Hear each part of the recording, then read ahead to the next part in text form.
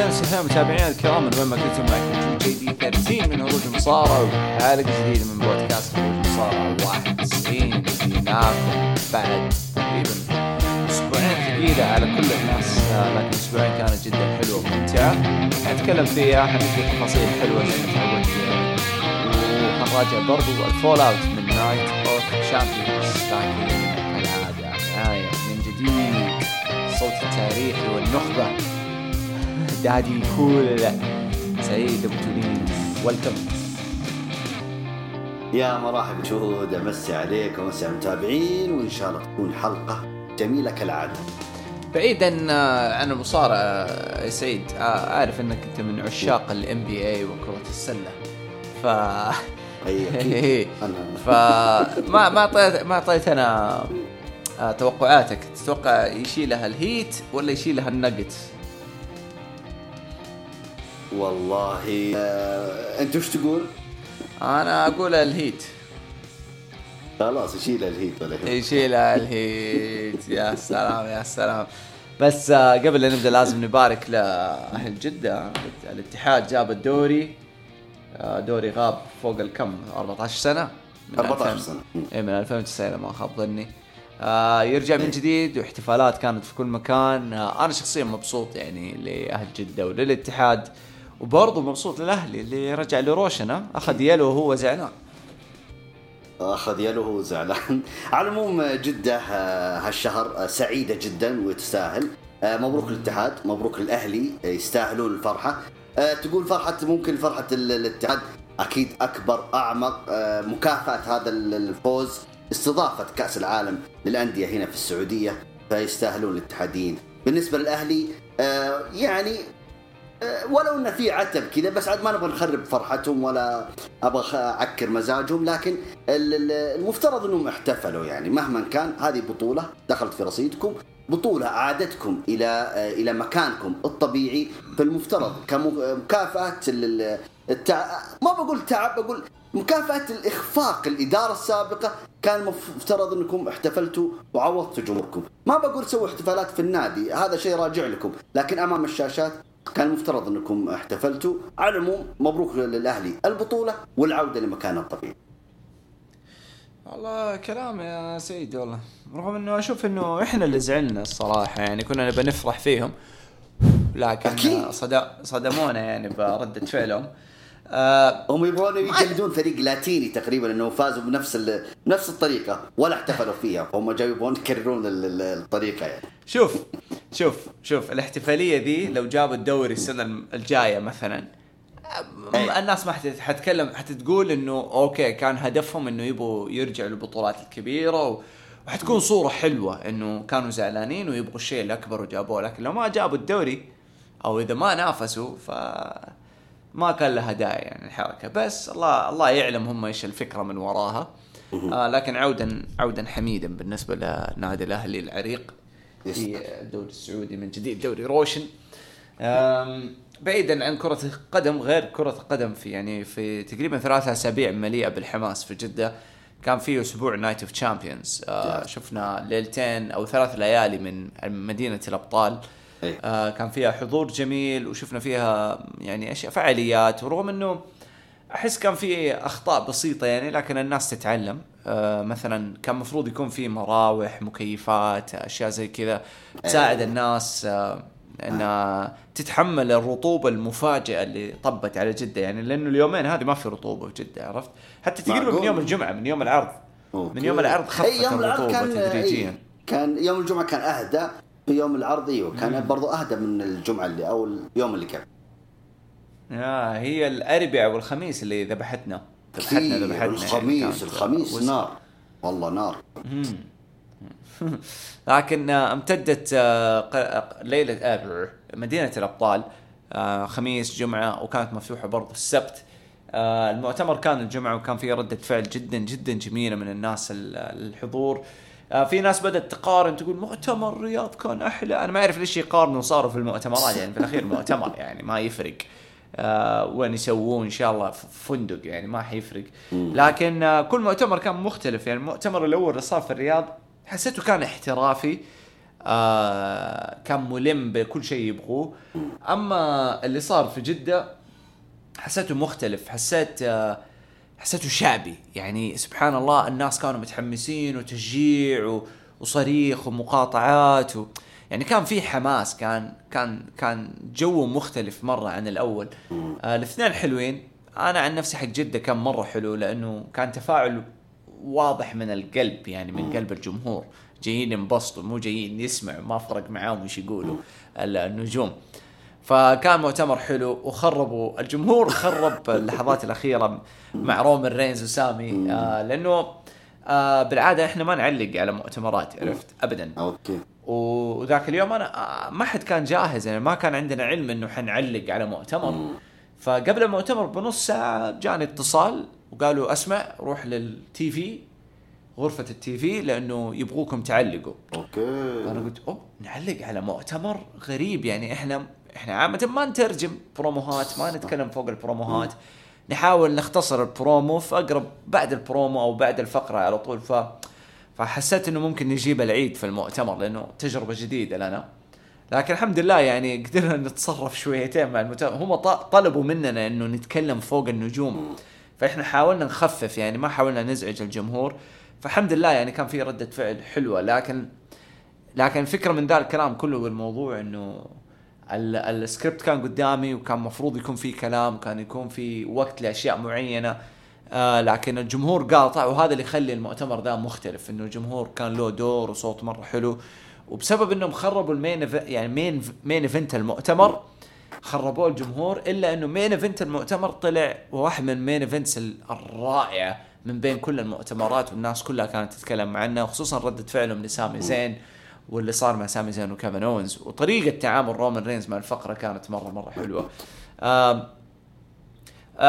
ترحيبهم لبول هيمن برضو كان حلو، لأنه بول هيمن مفروض يدخل ويقدم. لكن لو ترجع وتشوف المؤتمر، بول بنفسه ما توقع أن الجمهور يكون زي كذا، وما توقع أن الجمهور يعرف ECW وكثير أشياء. عرفت؟ لو ترجع تشوف حتحصل الدمعة على عينه ترى، لأنه هو ممثل فنان، وما أشك في ذلك. يعني أتوقع أنه هو ممثل فنان وحب يعطينا الجو، أو أنه كانت مشاعر حقيقية من بول هيمن. فيعني الناس اللي ما انتبهت أنصحكم ترجعوا تشوفوا، لأنه تعتبر لحظة تاريخية في بلدنا. عرفت؟ سوينا شيء زي كذا، فخصوصا بعد بورتوريكو. فهمت؟ بورتوريكو رفعت المعيار بشكل مو طبيعي، وإحنا ما قصرنا. يعني ممكن إحنا ما نكون بقوة بورتوريكو، لكن قدمنا حاجة تنافس بورتوريكو. يعني الناس تكلمت عنها وانبسطت، خصوصا في المباريات المهمة وفي القصص المهمة كان لنا دور كجمهور. وأنا يعني على طاولة التعليق يعني حسيت بصوت الجمهور. السماعات حقتنا فيها نويز كانسليشن تعزل الصوت، لكن سمعتهم. فكان كان يوم مليء ورائع جدا جدا. بس خلينا نتكلم عن المؤتمر أول والفعاليات حقت ليلة الأبطال، أو بالأصح مدينة الأبطال. إيش رأيك فيها يا سيدي؟ أنت خدتها 3 أيام تقريبا. اي نعم، في 3 أيام شاركنا فيها. طبعا هي كانت ممتعة، وكانت يعني اللي حضروا عرض الرياض وحضروا المؤتمر اللي هناك كانوا مهيئين أنفسهم في الأجواء اللي حيواجهونا في جدة. عرفت؟ يعني أنا طبعا ما أقارب بين الرياض وجدة، بس عشان أقول بس أوضح للناس إنه اللي حضر عرض الرياض بيعرف إيش اللي حيصير في جدة بخصوص المؤتمر. فعاليات اللي صارت حتى في داخل مؤتمر ليلة الأبطال أو مدينة الأبطال كانت أحلى. يعني زودوا بعض الألعاب، زودوا بعض المشاركات، ولو أن زعلنا كثير من الستور. يعني للأسف منتجات دبليو كانت مرة محدودة غريبة، عكس الستور اللي كان في الرياض. كان أفضل الرياض، يعني كان سيء جدا. يعني كان كل منتجاتهم الجديدة كانت موجودة، عكس اللي هنا في جدة. استغربت أنا، وكان حتى الصغير كذا البراند، يعني ما زعلني الموضوع. نتجاوزها، ما في مشكلة. ما راح أكيد نلغي الإيجابيات كلها اللي واجهناها هناك. على العموم بالنسبة للمؤتمر ممكن الناس قارنت، يعني أنه كان مايك كول كذا في النص، وبعدين يجي المنافس هنا والمتحدي على اليسار، مثلا المنافس على اليمين والمتحدي على اليسار زي كذا. فعرضوا كذا تقريبا 3-4 مباريات هناك في الرياض. هنا في جدة الغريب انه كان شفنا غياب بروك ليزنر، شفنا غياب سيث رولينز. ممكن انصدمنا كذا انه لا، وين الطرف الثاني، او وين الطرف الثاني في المباراة نفسها. يعني استغربنا هذا الشيء. يعني هذا خارج عن الامر كله مع المؤتمر، يعني مو بيدهم شيء يعني. المهم ممكن في ظروف حاجه وظروف سفر ما نقدر ما نعرف عنها شيء. المهم الجو ممكن هو اللي ظلم الموضوع، لكن برغم حراره الجو لكن الجمهور كان متفاعل صراحه. الجمهور اقول لك كان مهيئ نفسه، اللي حضر عرض الرياض عارف وش اللي حيصير في عرض جده او في مؤتمر جده، فكانوا مره الادرينالين مره عالي، التشجيع، الاستهجان اذا فيه، فكان مره تفاعل الجمهور جدا جدا رائع. انت فعلا جود اصلا وقتها ونوضحها الان في البودكاست، فاجأتنا ان المفروض انه في سكريبت بين رومان رينز حيقول كلام، سامي وكيف حيقولون كلام، لكن تفاجئنا انه الاحترافيه اللي سواها ردة فعل رومان رينز، ولما بلغوه كذا انه ترى انتهى الوقت، فطريقتها اصلا يعني ما ارتبك، كانت طريقه احترافيه كذا، انه انت يا الجمهور انتوا اللي زعلتوني، طلع كذا من المؤتمر طريقته مره حلوه. وطريقه اصلا حتى ختاميه سامي زين للمؤتمر كانت جدا جدا حلوه. فلا انا مره استمتعت فيها، وكانت تجربه ناجحه جدا بكل المقاييس. أطالب إنه في أي هم أصلا يسوونه في أي فعالية أو عفوا في أي مهرجان يسوونه يجيبون المؤتمر. فكرة المؤتمر أنا أشوف أنها ذكية جدا، منها أصلا استثمار وإلى آخره، ومنها برضو إن الجمهور يعني يكون قريب أكثر من المصارعين. وننتظر عاد العرض القادم إن شاء الله، يمكن يكون التفاعل أكثر وأكثر وأكثر. بالمناسبة يجود أنت ذكرت نقطة حلوة إنك تقول تفاعل الجمهور. والله يجود شوف أنا اللي لاحظته الآن خصوصا العرض الأخير هذا نايت اوف شامبيونز، الجمهور السعودي صار أكثر، في شعبية أكثر. أنا أشوف إنه العدد صار يتزايد، عرفت الأسباب واضحة يجود. حضورهم السنوي هنا في السعودية، عرضها مباشر، العروض الأسبوعية في شاهد، ترى زادت الشعبية. أنا أشوف في ناس كثير يعني ما أقدر إنه يقولوا إنه شو اسمه يصارحون فيها قدام المجتمع، يعني تعرف إنه المجتمع ما زلنا مجتمع محافظ، لكن في الوقت هذاك الناس كلها تحس إنه إيش نزعت أقنعة كذا، عاشت طفولتهم أو عاشوا جوهم العام في هذا المجتمع، يعني أنت فهمت علي؟ فكان أنا أشوف إنه الشعبية تتزايد سنة عن سنة، وهذا شيء مؤشر حلو صراحة يعني. ورياضة المصارعة أنا أشوف أنها من الرياضات المتنفس اللي أنا أحبها كثير، يعني من يوم أنا طفل، أنا من يوم عرفت نفسي وأنا أحب المصارعة، جدا جدا يعني أقول لك حتى أشوف أمهات حتى مع أطفالهم ويعلمونهم يحكون أطفالهم، وكله يعني إيش في حوارات بين الأمهات وبين أطفالهم إنه هذا اللي كذا وهذا اللي كذا، أنت فهمت علي؟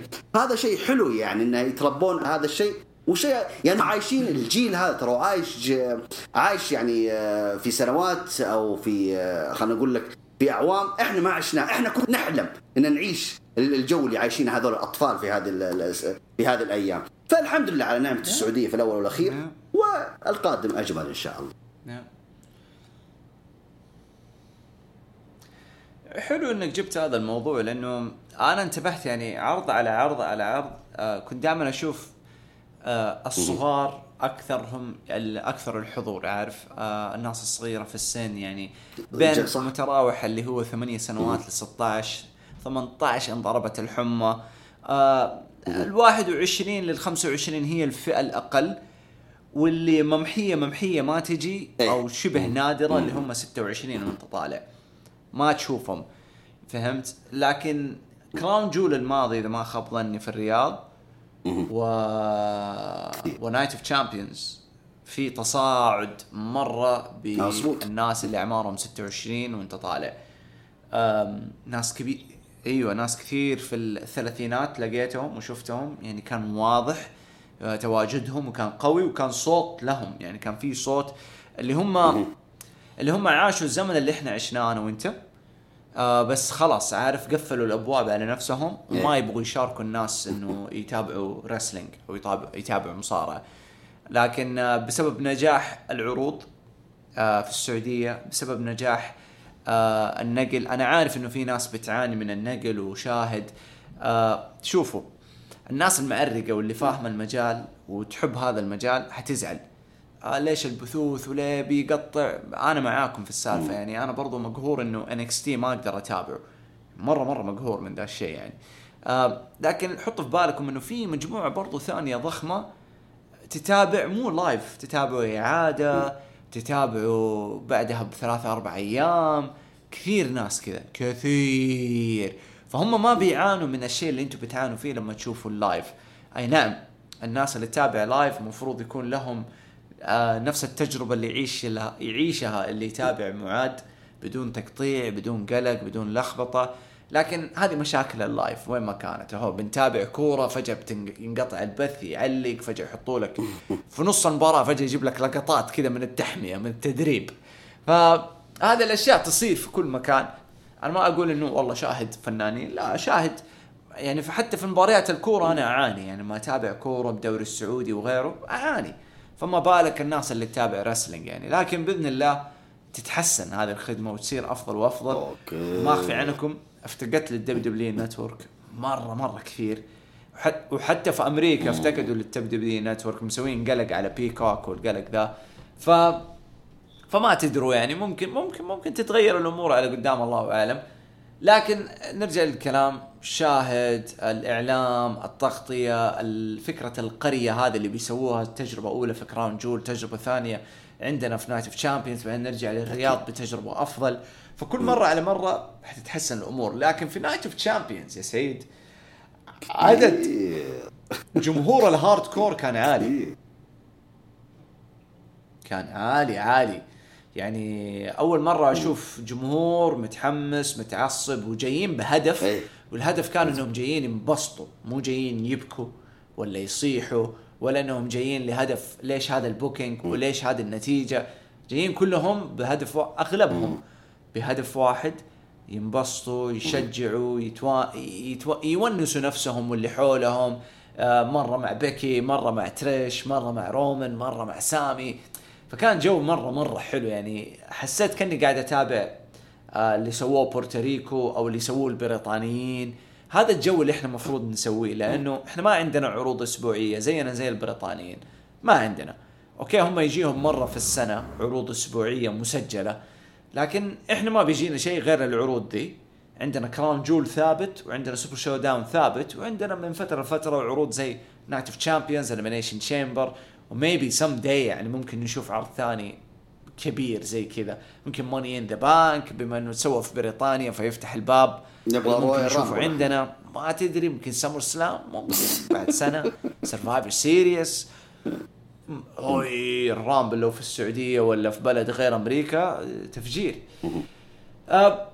بشكل عام الصراحة الجمهور ما قصر، بدأ. ورجعت أنا شفت العرض مرة ثانية وكان مو طبيعي صراحة، مرة حماس يعني، لدرجة حتى أنا كنت قاعد أتابع بالتعليق العربي، من قوة حماس الجمهور أي لخبطة بتطلع مننا في الطاولة أوتوماتيك المشاهد ما حينتبه له، ما 100%. فهمت يعني؟ أنا قاعد أتابع والله ما انتبهت ولا على الأخطاء اللي إحنا قاعدين نسويها، وإحنا ارتكبنا أخطاء يعني على الطاولة، وهذا شيء طبيعي يعني مع الحماس.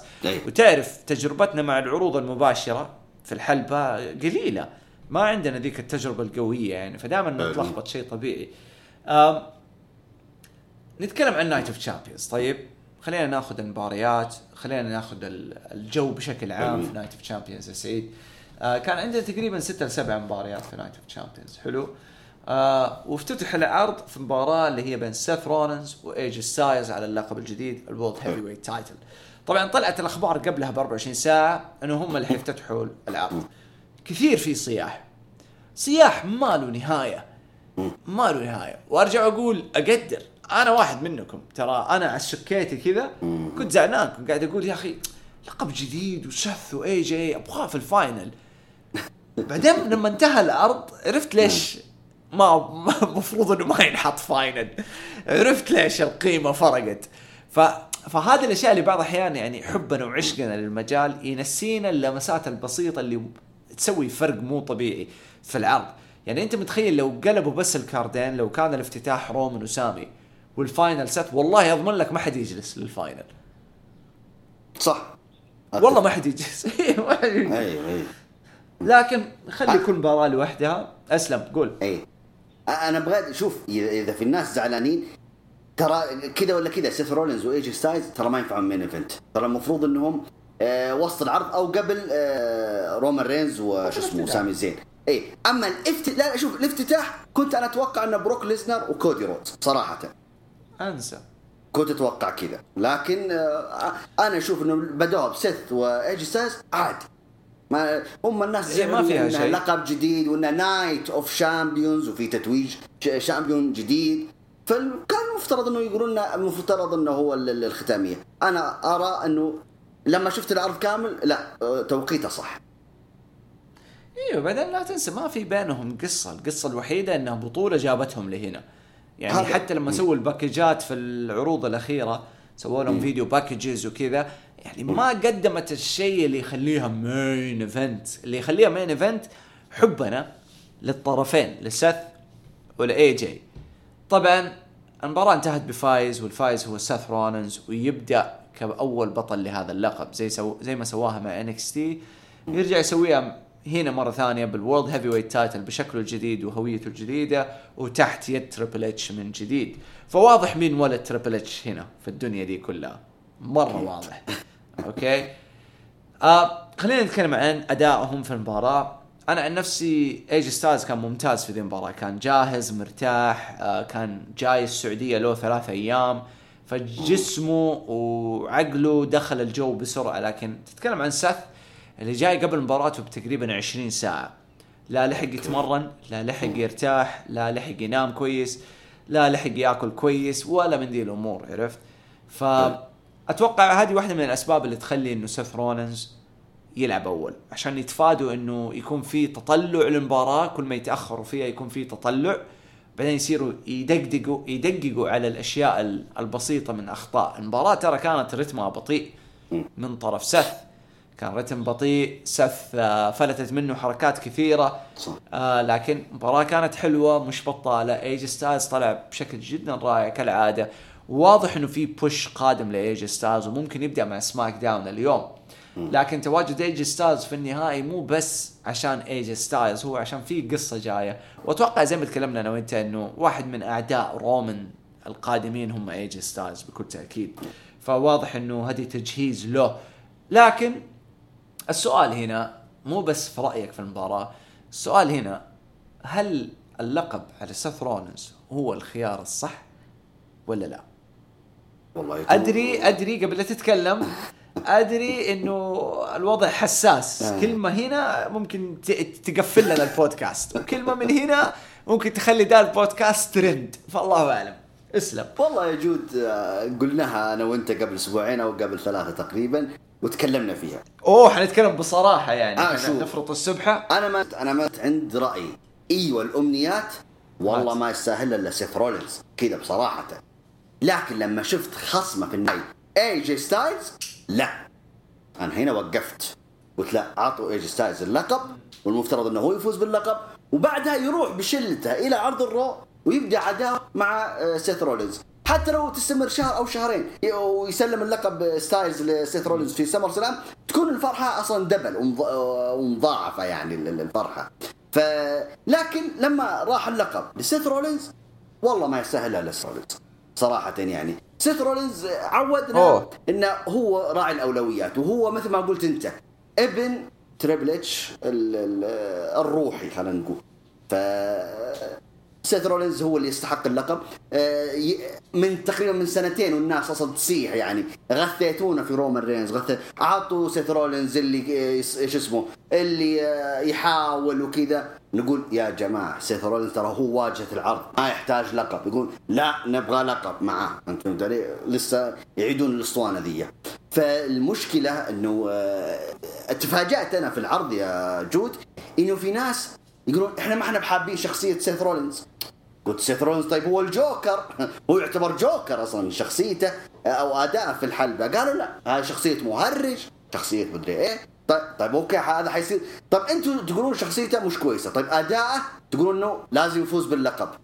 ما عرفنا لكم يعني أنتوا تبون بالضبط. يعني بالعكس أنا أتكلم عن نفسي، أنا أبو تولين أقول إن سيث رولينز أبدع في شخصية الجوكر وما يستحق لقب الورد هيفي ويت شامبيون الأول إلا هو.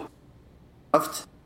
لكن لو شو اسمه لو سيث رولينز صراحه تعاطفت وكنت اتمنى سيث رولينز بصراحه، او كنت توقعت سيث رولينز، مو تمنيت سيث رولينز عفوا ستايلز، توقعت انه هو اللي حيفوز باللقب، لكن لما راحت سيث رولينز عاد يستاهل.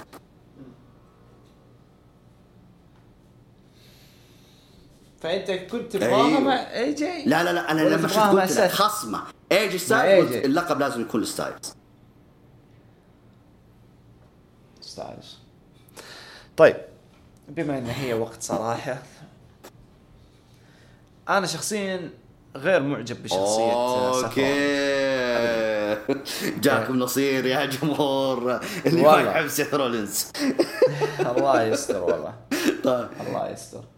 شوف كم غايب عن البودكاستات ورجع لهم زي حاجه زي كذا. والله بيفرحون منك. انا كنت اجادلهم في العرض اقول يا جماعه، يقولون لا مو عاجبنا نصر. لا شوف فكرة اني اقول شخصية مهرج، انت تعرفني انا اكثر انسان اكره الكلمة دي. مهرج على كل شيء رموها، على كل شيء ما بقوا ولا خلوا. يعني ترى الفترة اترمت على ايجي ستايلز، ترى اترمت انه مهرج وضحوك كل احد، يعني هي تطلع من كل احد وتترمي على كل احد، ما حد سلم منها. حتى تيكر جات هبقة كده في 2017 من 18 صاروا يقولوا عنه مهرج ويطبلوا له. ايه طبيعي يا عمي. وفي الاخير يعني في الاخير كل واحد برأيه، بس انك تقول مهرج هذه واحدة هبلة. فما بالك واحد يكون عمره 40 ويستخدم حاجة زي كذا، هذه مصيبة، عرفت؟ فأنا عن نفسي الشخصية ما جازت لي، والغنية مرة سيئة، مرة سيئة، وأنا ماني عارف كيف الناس حبينا. لكن سبحان الله الناس تعجبها أشياء غريبة، وفينا أيوة مرة شيء طبيعي. سبحان الله.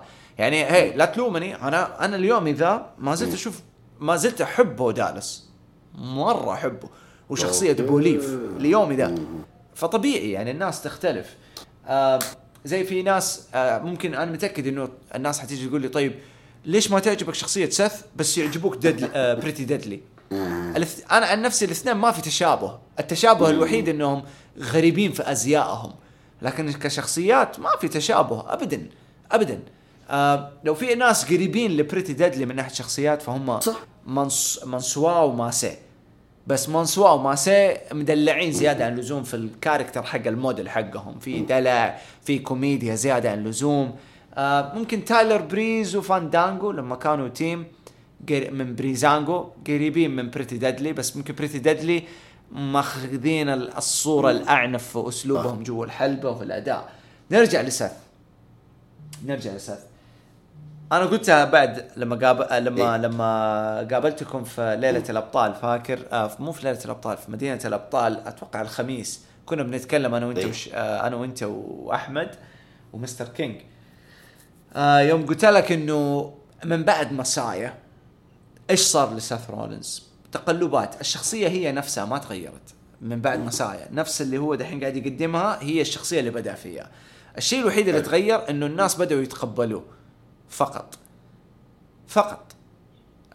ما في شيء تاني تغير، نفس الضحكة، نفس الأسلوب، نفس القصة. لكن حتى الآن ما حد عارف إيش هويته. إحنا اللي لقبناه جوكر، إحنا اللي قاعدين نرسم عليه. أيوة قاعدين نرسم الشخصيات دي في مخنا، لأنه شخصيته مرنة. يقدر يكون موديل، يقدر يكون سايكوباث، واحد مريض مجنون، يقدر يكون جوكر، وما تدري لا سمح الله ممكن يوم من الأيام يجلطنا، خصوصا إنه ذا الشهر ما ودي أتكلم عنه حقهم والله. وممكن يجلطك، يقول لك أنا أدعمهم وألبس لبسهم وما في فرق بيني فما تدري. كل شيء جائز في العالم ده، في الزمن ده. أوكي أنا ما أبغى أحبط أحد، لكن كل شيء جائز.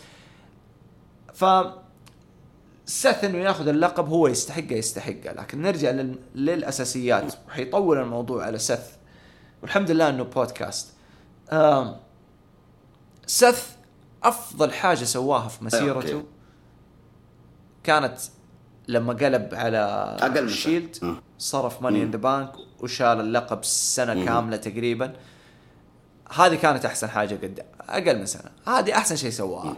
عودته لما رجع في برضو نايت اوف تشامبيونز، إذا ما خاب ظني حاجة زي كذا، رجع على على رومان رينز، فاكر لما عاد من الإصابة؟ ايوه في باتل جراوند تقريبا او حاجه زي كذا، اي او نايت اوف تشامبيونز، ما ادري ناسي.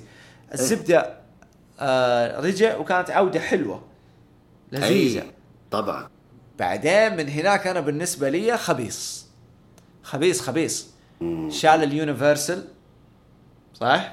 صح وراح القارة وكانت سيئه، كانت سيئه لما شال اليونيفرسال. هو اليونيفرسال عفوا لا بالعكس، هذيك اللي لما فاز بالرامبل وفاز على بروك ليزنر في افتتاحية راسلمانيا.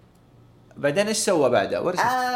خبط، ما حتى اصلا ما كان في متنافسين قوي يعني عليهم الكلام. سلام. حلو، ما كانت حلوه. اوكي حلو، ما كانت حلوه، واكبر باعوص مباراته مع ذا فيند، هذه عقبه. ذا فيند وبارن كوربن ما كان ذيك الفيود اللي يعطيك اصلا المنتج. تعاسه تعاسة. وبعدين ضيف عليها لما دخل الانتركونتيننتال كانت حلوة، كانت مقياس مناسب لسيث رولينز فترتها. الانتركونتيننتال كانت لذيذة. رجع مرة تانية على صورة الهيفي ويت وبدأ يدخل يتخبط يمين يسار إلى ما دخل في المسايا. والمسايا كانت بدايتها جذورها كانت حلوة، بعدين عطبوها. بعدين فاكر أنا إيش قلت لك في قرية الأبطال مدري مدينة الأبطال؟ قلت لك من بعد المسايا لو هو اللي كان قائد لجاجمنت داي أتوقع كانت اختلفت الحياة واختلفت الأمور مع سيث رولينز. ممكن ما تنجح بس على الورق بالنسبة لي كخطوة من بعد مسايا مناسبة. عرفت إنه المسايا كاسم هو المسيح وجاجمنت داي يوم القيامة، يعني ففي ترابط، فهمت؟ في ترابط يعني بعيدا عن المواضيع الدينية والأشياء دي، أنا ما لي علاقة، أنا أتكلم في البزنس وفي القصة في ترابط. أوكي، فعن نفسي كان هو الأنسب وهو الأفضل، وكان ممكن دحين قاعدين نشوف أجمل عصابة في زمن طويل، يعني جاجمنت داي بفين بالر، سيث رولينز، داميان بريست، ريا ريبلي ودومينيك. يعني كان حنطلع بحاجة مرة حلوة، خصوصا مع أسلوبه هو اللي قاعد يقدمه الآن، الجوكر والمريض وكذا والأشياء الغريبة دي. لكن أنا خايف أنه شيلة اللقب ذي حتعطبه من جديد بما أنه شغال مع هوليوود، والناس زي ما قلبت على رومان رينز عشان بس فكرت أنه حيجي هوليوود، هو لسه ما راح، فهي بس فكرت أنه حيسلم ولا حيشيل الألقاب معاه وهو في هوليوود. الآن جات على مين؟ على سيث، صح، على سيث. وهذا اللي مخوفني. أنا شخصيا أشوف الأنسب في السالفة ذي كلها كان ايج ستايلز. طيب 1,000,000%. ايج ستايلز رجل المهامات، رجل القيمة الصعبة والمهامات الصعبة، يشيل لك ذا اللقب. ممكن أقاطعك؟ هات اسلم. حقاطعك بس. ستايلز أنا ليش كنت يعني أتوقع بس ترددت كذا؟ لأنه أصلا دائما هو إصاباته ترى كثير يا جود. ممكن هذا هو اللي خوف دبليو. فأنت إيش رأيك؟ يعني هل الإصابات ممكن هي اللي خوفت؟ أو لا يعني شوف حتى لو إصاباته كثيرة، أوكي، فكرة إنه يشيل اللقب ويمد معاه مثلا لماني إن ذا بانك أو سمر سلام مرنة حلوة مع واحد زي ايج ستايلز، مرنة طبعا، خصوصا بواحد بعمره. سيث رولينز يشيلها وبعدين يضطر يسلمها في سمر سلام، بالنسبة لي مصيبة. طبعا ايوه صح. هذا ترى انا ابصم لك مو على 10 على 9، لانه شاك في 10، ابصم لك على 9 انه اللقب حيروح منه على سمر سلام. الله يستر والله، ترى بيزعلون الناس كثير، يزعلون الناس. حتشوف ولو استمر فحكون مبسوط. لو استمر حكون مبسوط، وشكرا انهم سكتوني، بس لا يستمر بالشخصية ذي، لانه انا ماني فاهم ايش اللي قاعد يصير فيها ابدا. والناس بس ترددوا بترددوا الايش بالضبط. هو على نغمة هو ما ادري من الجمهور اللي رددها معه، وعد مسكت العالم كلها هي. لا جميلة يا سيد، جميلة بس يعني زي ما أقول لك، يعني شوف رومان عنده هوية. أنت مين كان يتوقع إنه سيث ما يكون عنده هوية؟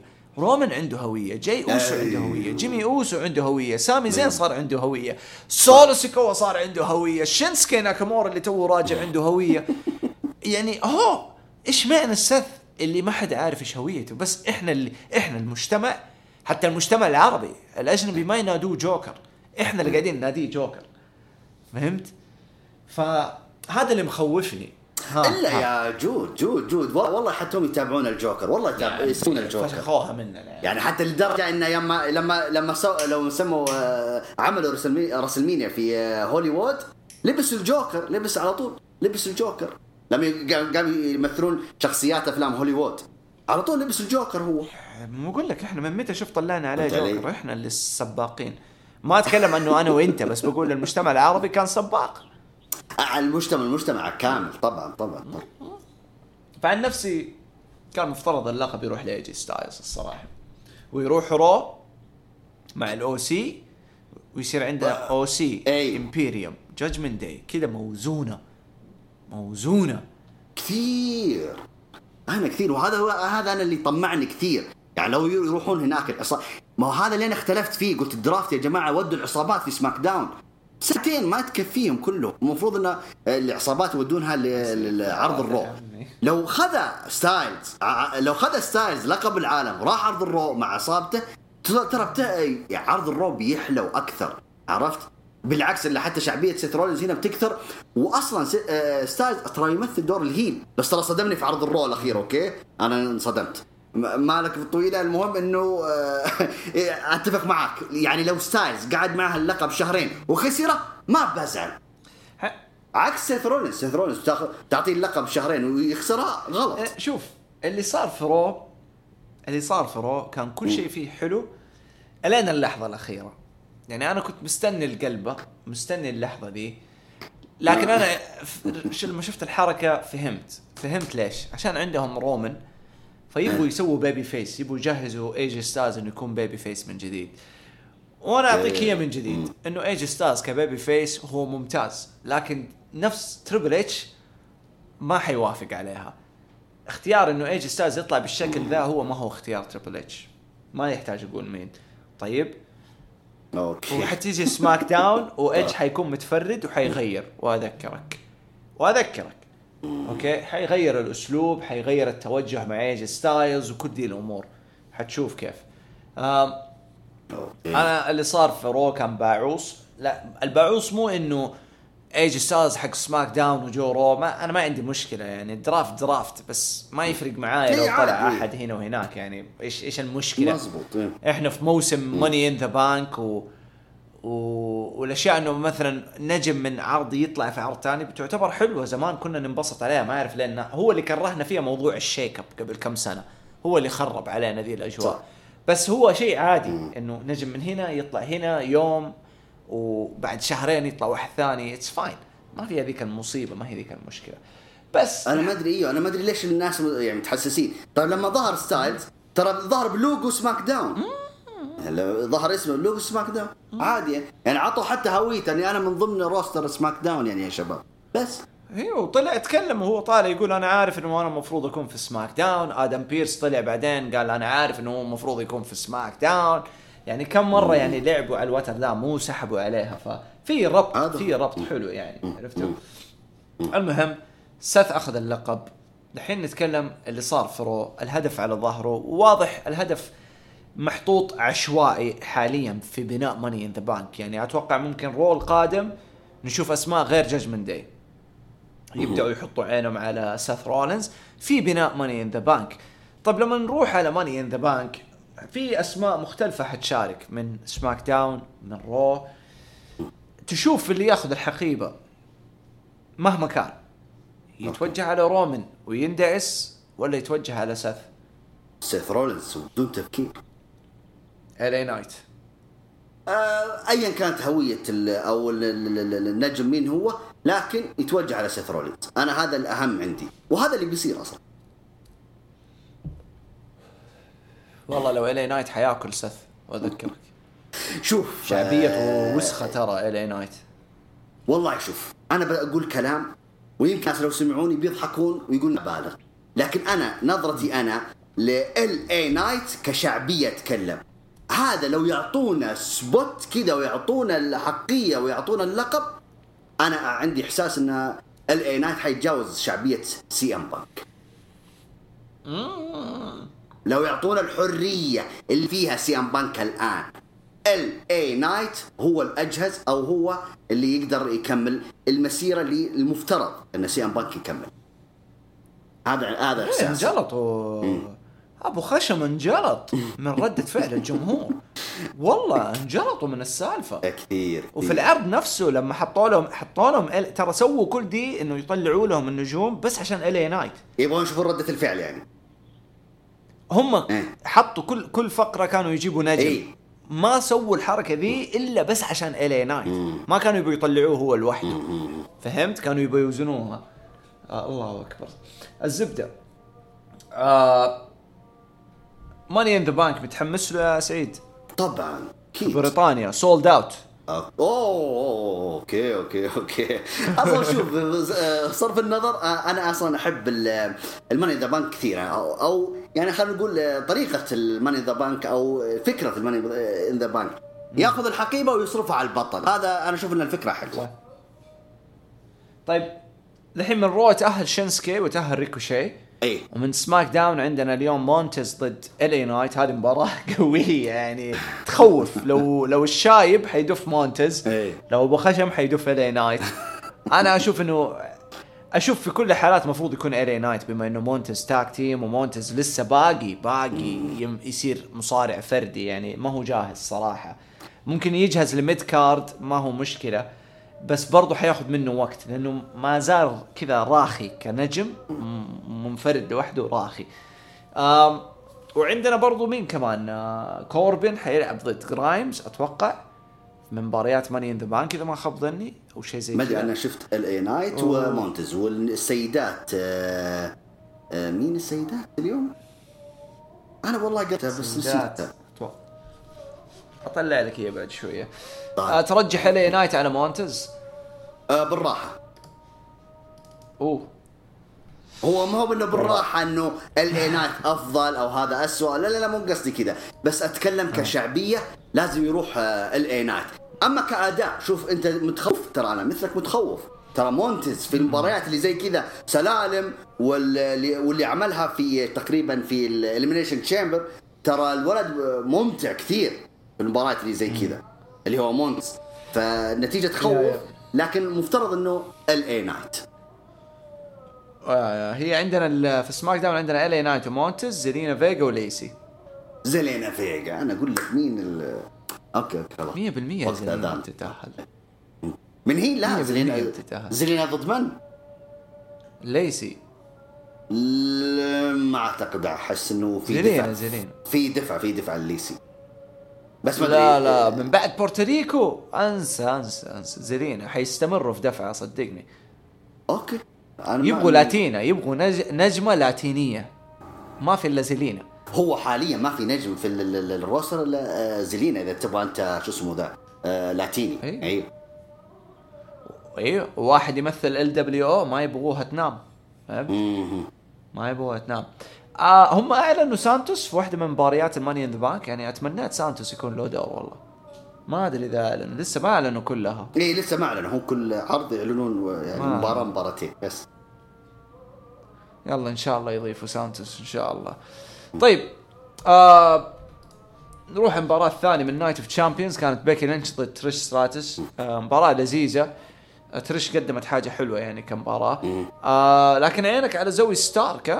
تحالف مع تريش، وكان مفروض يكون التحالف تريش وبايبر نيفن قبل شهر، لكن خربت بسبب إصابة لبايبر.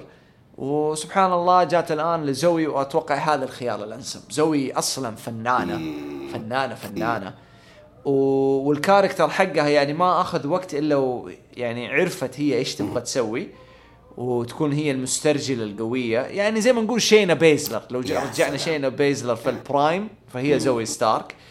تحالفها مع تريش في الوقت المناسب، مع شخصية تريش المناسبة، وكخصم قدام بيكي أشوف مرة مناسب، خصوصا إنه بيكي عندها مباراة لماني ان ذا بانك تأهيلية وأتوقع حتفوز، وزوي عندها مباراة تأهيلية وأتوقع حتفوز، وأتوقع ولا زوي ولا بيكي حياخذوا الحقيبة. ممكن تكون قصة بينهم لقدام سمر سلام ممكن. اتفق. فايش رايك في التحالف وفوز الاسطوره تريش ستراتوس؟ شوف انا هذه من المباريات اللي صدمتني صراحه. يعني كنت متوقع 100% بيكي حتفوز، اوكي، لانه بيكي سوتها مع ليتا تقريبا برضو هنا في السعوديه في اليمينيشن شين اعتقد، وعملتها شارلوت فازت على تريش ستراتوس. فانا كنت اتوقع انه يعني ما بقول انهم يطول صفحه تريش وليتا، ما كنت اتوقع كذا، بس كنت اقول انه ايش يعني ان المجد للي موجودين ليا، هذا اللي كنت اتوقع انه لا بيكي الان موجوده، شارلوت موجوده، محتاج اني ارجع لصفحات او ايام ليتا وتريش. فوز تريش بذيك الطريقه شو اسمه والزوي ستارك هي اللي ساعدت تريش. انا اول شيء صدمني الموقف، لكن اعجبني في نفس الوقت. ومثل ما قلت انت الان او انك وضحت للناس انه تحالف زوي الان وهي توها متصاعده لNXT وتحالف مع اسطوره بحجم تريش، ترى هذه دفعه ما تتحلم فيها زوي يعني 10 سنوات قدام. جات كل شيء يعني كل شيء مهد لها. يعني انا اتوقع ما راح اقول لك ان حان الوقت الان يسحبون اللقب من ريا ريبلي او انه الصدمه الجديده هي اسكا، لا ما هو بوقت الان، لكن خلينا نقول العام القادم يعني 2024 زوي ستارك حتضمن لك لقب. يعني ممكن تحقق لقب تاج تيم مع تريش، ممكن اقول لك حتحقق لقب تاج تيم، لكن الموسم القادم لا يكون موسم زوي ستارك. ممكن اشوفها بطلة الرويال رامبل، ما راح استغرب. ممكن تكون يعني وتتصدر مين ايفنت، ما عندي مشكله. زوي ستارك انت قلت انت جبت حاجه حلوه يا جود، انت تشبهت بشينا بيزلر. شوف شينا جايه من اليو اف سي، اوكي، لكن هذه بنت الدبليو جاي من مركز التدريب حقهم، ونفس الهيئه نفس التركيبه نفس كل حاجه. فممكن كان الدبليو يبغون نجم هم يتبنونها، هم اللي يصنعونها. صدقني ان زوي ستارك لها شو اسمه. انا حتى قلتها في تويتر، قلت انا مره كثير مبسوط انه زوي ستارك شو اسمه صعدوها العروض الرئيسيه. ما استغرب اللي صار معها في العرضين الاخيره هذه. انا اتوقع بسببها ضروري جدا. انا قلتها ضروري جدا يعني على قلة الروستر النسائي عادي كل ميد كارد في كل العرضين.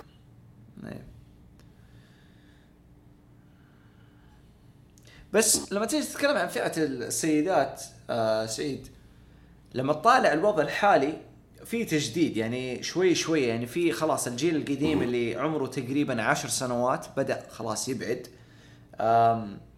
بيكي ما صارت تداوم زي زمان، شارلت ساشا طلعت، بيلي خف جدولها، الأسماء اللي تعودنا عليها خلاص، ناتاليا كله بدأ يخف. دحين زمن ريا، زمن بيانكا، وبعدين هدول هم التوب، وتحتهم على طول يجوا المجموعة الجديدة اللي هم إيو سكاي، داكوتا، تيغن، هدول الجيل حق NXT الأخير.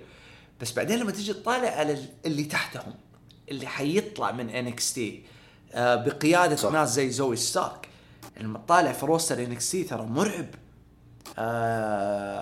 هذه اللي جات من AEW، بريسلي اللي طلعت من تيفاني اللي فاز في لقب NXT، جيجي دولن، جيسي جين، تيفاني وي مجرمة دي، مجرمة تيفاني، روكسان بيريز، يعني ايوه اسماء ما تخلص. يعني قاعدين يولدوا في الفئة كل كم يوم، جايبين ناس جديدة ولسه امس في NXT اعلنوا عن الدفعة الجديدة من النجوم. ما ادري اذا شفتها ولا لا، بس في كم واحد من الشباب واضح عليهم سوبر ستار ماتيريال. في واحد اسمه هانتر سمول باك، وجهه وشكله وجسمه وطوله مناسب، واضح عليه انه سوبر ستار جاي. فواضح انه تخطيط HBK وتريبل اتش في قيادة WWE ماشي صح، والبروجكت ماشي صح، وعارفين ايش يبغوا يسووا. وتنزيل مصارعين زي بارن كوربن اللي يعتبر فري ايجنت، مصطفى علي طلع في NXT. اسماء تقدر تساعد NXT مره كثير، خصوصا اسماء زي كارميلو هيز اللي يحتاج يدقدق مع نجوم من عيار ثقيل في المين ايفنت بخبره مين ايفنت عشان يتجهز اكثر. المستقبل كله أكيد. على يد كارميلو هيست للمعلومية، هو وتريك ويليامز. شون مايكلز الزمن ده الصراحة يعني مرة يذكرني بشون. في الجهة الثانية عندك واحد زي برون بريكر اللي لقى نفسه من جديد وبشخصية مرة حلوة، وأتوقع أنه حيتحالف مع كورا جيد وحيسووا شيء في المستقبل مع بعض، ما استبعدها أبدا. لأنه شخصياتهم متقاربة يعني مع بعض، غير أنهم أصحاب يعني أو أخوية مع بعض. بس خلينا نتكلم عن مصطفى علي اللعب مع جونتر. المباراة كانت على الانتركونتيننتال تايتل، الناس كانت متأملة انه مصطفى يشيل اللقب، لكن صعبة وين ما تروح منها صعبة. جونثر الكفة اليمنى او الظهر اللي يسند عليه تريبل اتش. جونثر هو مستقبل الوحوش اللي في الدبليو دبليو اي، اللي حيعبي فراغ بروك ليزنر، واتمنى يواجه بروك في راسلمانيا لان مباراة راسلمانيا. جونثر وإمبيريوم جلست معاهم تقريبا حق نص ساعة قبل العرض، وكنت شوية يعني مو خايف، بس يعني أجانب ما هم أمريكان، أوروبيين، والأوروبيين أسلوبهم مختلف عن الأمريكان. لكن اتفاجأت من اللي خلى الجلسة سلسة، لودفيك كايزر. يعني إنسان لبق وأخلاق بشكل فجعني، صدمني. الهامش المشترك بيني وبينه كان ايش؟ بروسيا دورتموند عشان كانوا بيلعبوا وباير ميونخ قاعد يلعب، وكنا بنتكلم عن الدوري. الموضوع جاء مرة صدافي. فيصل عباس سألني عن المباراة وقلت له، هو أنا بس نطقت بروسيا دورتموند، لودفيك سألني على طول قال لي أنت قاعد تتفرج عليها وشيء زي كذا. قلت له مشغل الإشعارات يعني قاعد أشوف إيش النتائج. فالرجال طلع يشجع هامبورغ. وكان متأمل إنه بايرن يتعثر عشان هامبورغ يضمن الصعود بدون ما يلعب مباراة تأهيلية، بس دحين حيلعب مباراة تأهيلية. فقعدنا نتابع المباراة، وبعدين اتقابلنا مرة ثانية عند الأكل المطعم وتكلمنا زيادة. فكانوا حبايب كلهم، وجونثر خرافي يعني، وجيوفاني. فانبسطت معاهم مرة كثير في الجلسة، تعرفت عليهم. وبعدين مصطفى إنسان ثاني لوحده، هذا ما يخلص الكلام يعني. فاجأني كثير بأخلاقه واحترامه وحبه، ترى مرة حابب السعودية وأهلها بشكل مو طبيعي يعني. شيء خيالي من مصطفى. مباراة كانت حلوة ممتعة. مصطفى علي قدم مباراة جدا ممتازة، لكن وداعية كانت مصطفى، وراح NXT الآن. هو له فترة يبغى ينزل NXT ويبغى يشتغل مع مواهب، لأنه هو يحب هذا الشيء. هو عنده مدرسة ويحب يعني يدي كورسات ويعلم النجوم وكذا. فأتوقع جاء في مكان حلو، وشفناه تدخل وقت مباراة تاكتيم في NXT. فهي واحدة من الاثنين، يا هي خطة دبليو اللي كانوا بانينها على مصطفى علي قبل نايت اوف تشامبيونز وباكلاش، كانوا ناويين انهم يمشوه في رتم، وبعدين يبدأ يطلع مواهب معاه زي العصابة. فما ادري اذا نزلت NXT هي عبارة عن يلعب دور الكشاف ويدور على مجموعة، او انه حيكون له دور في عروض NXT بشكل عام، مباريات وقصص وعداوات، الله اعلم. لكن ابغاك تتكلمني عن مصطفى علي ومباراته مع جونثر، وكيف انتم بين الجمهور كيف كانت الرياكشن حق الناس. والله شوف، قبل خلينا نتكلم عن جونثر. بصراحة يعني عجبني في المؤتمر لما كيف قلب الجمهور كانوا يشجعونه. فهمت علي يا عمي؟ بكلمة واحدة بس كذا الجمهور عليه. هذا اللي أنا أسميه أذكى من المصارعين الأذكياء بصراحة، أو النجم كيف يعرف كيف يقلب أو يقلب عليه الجمهور.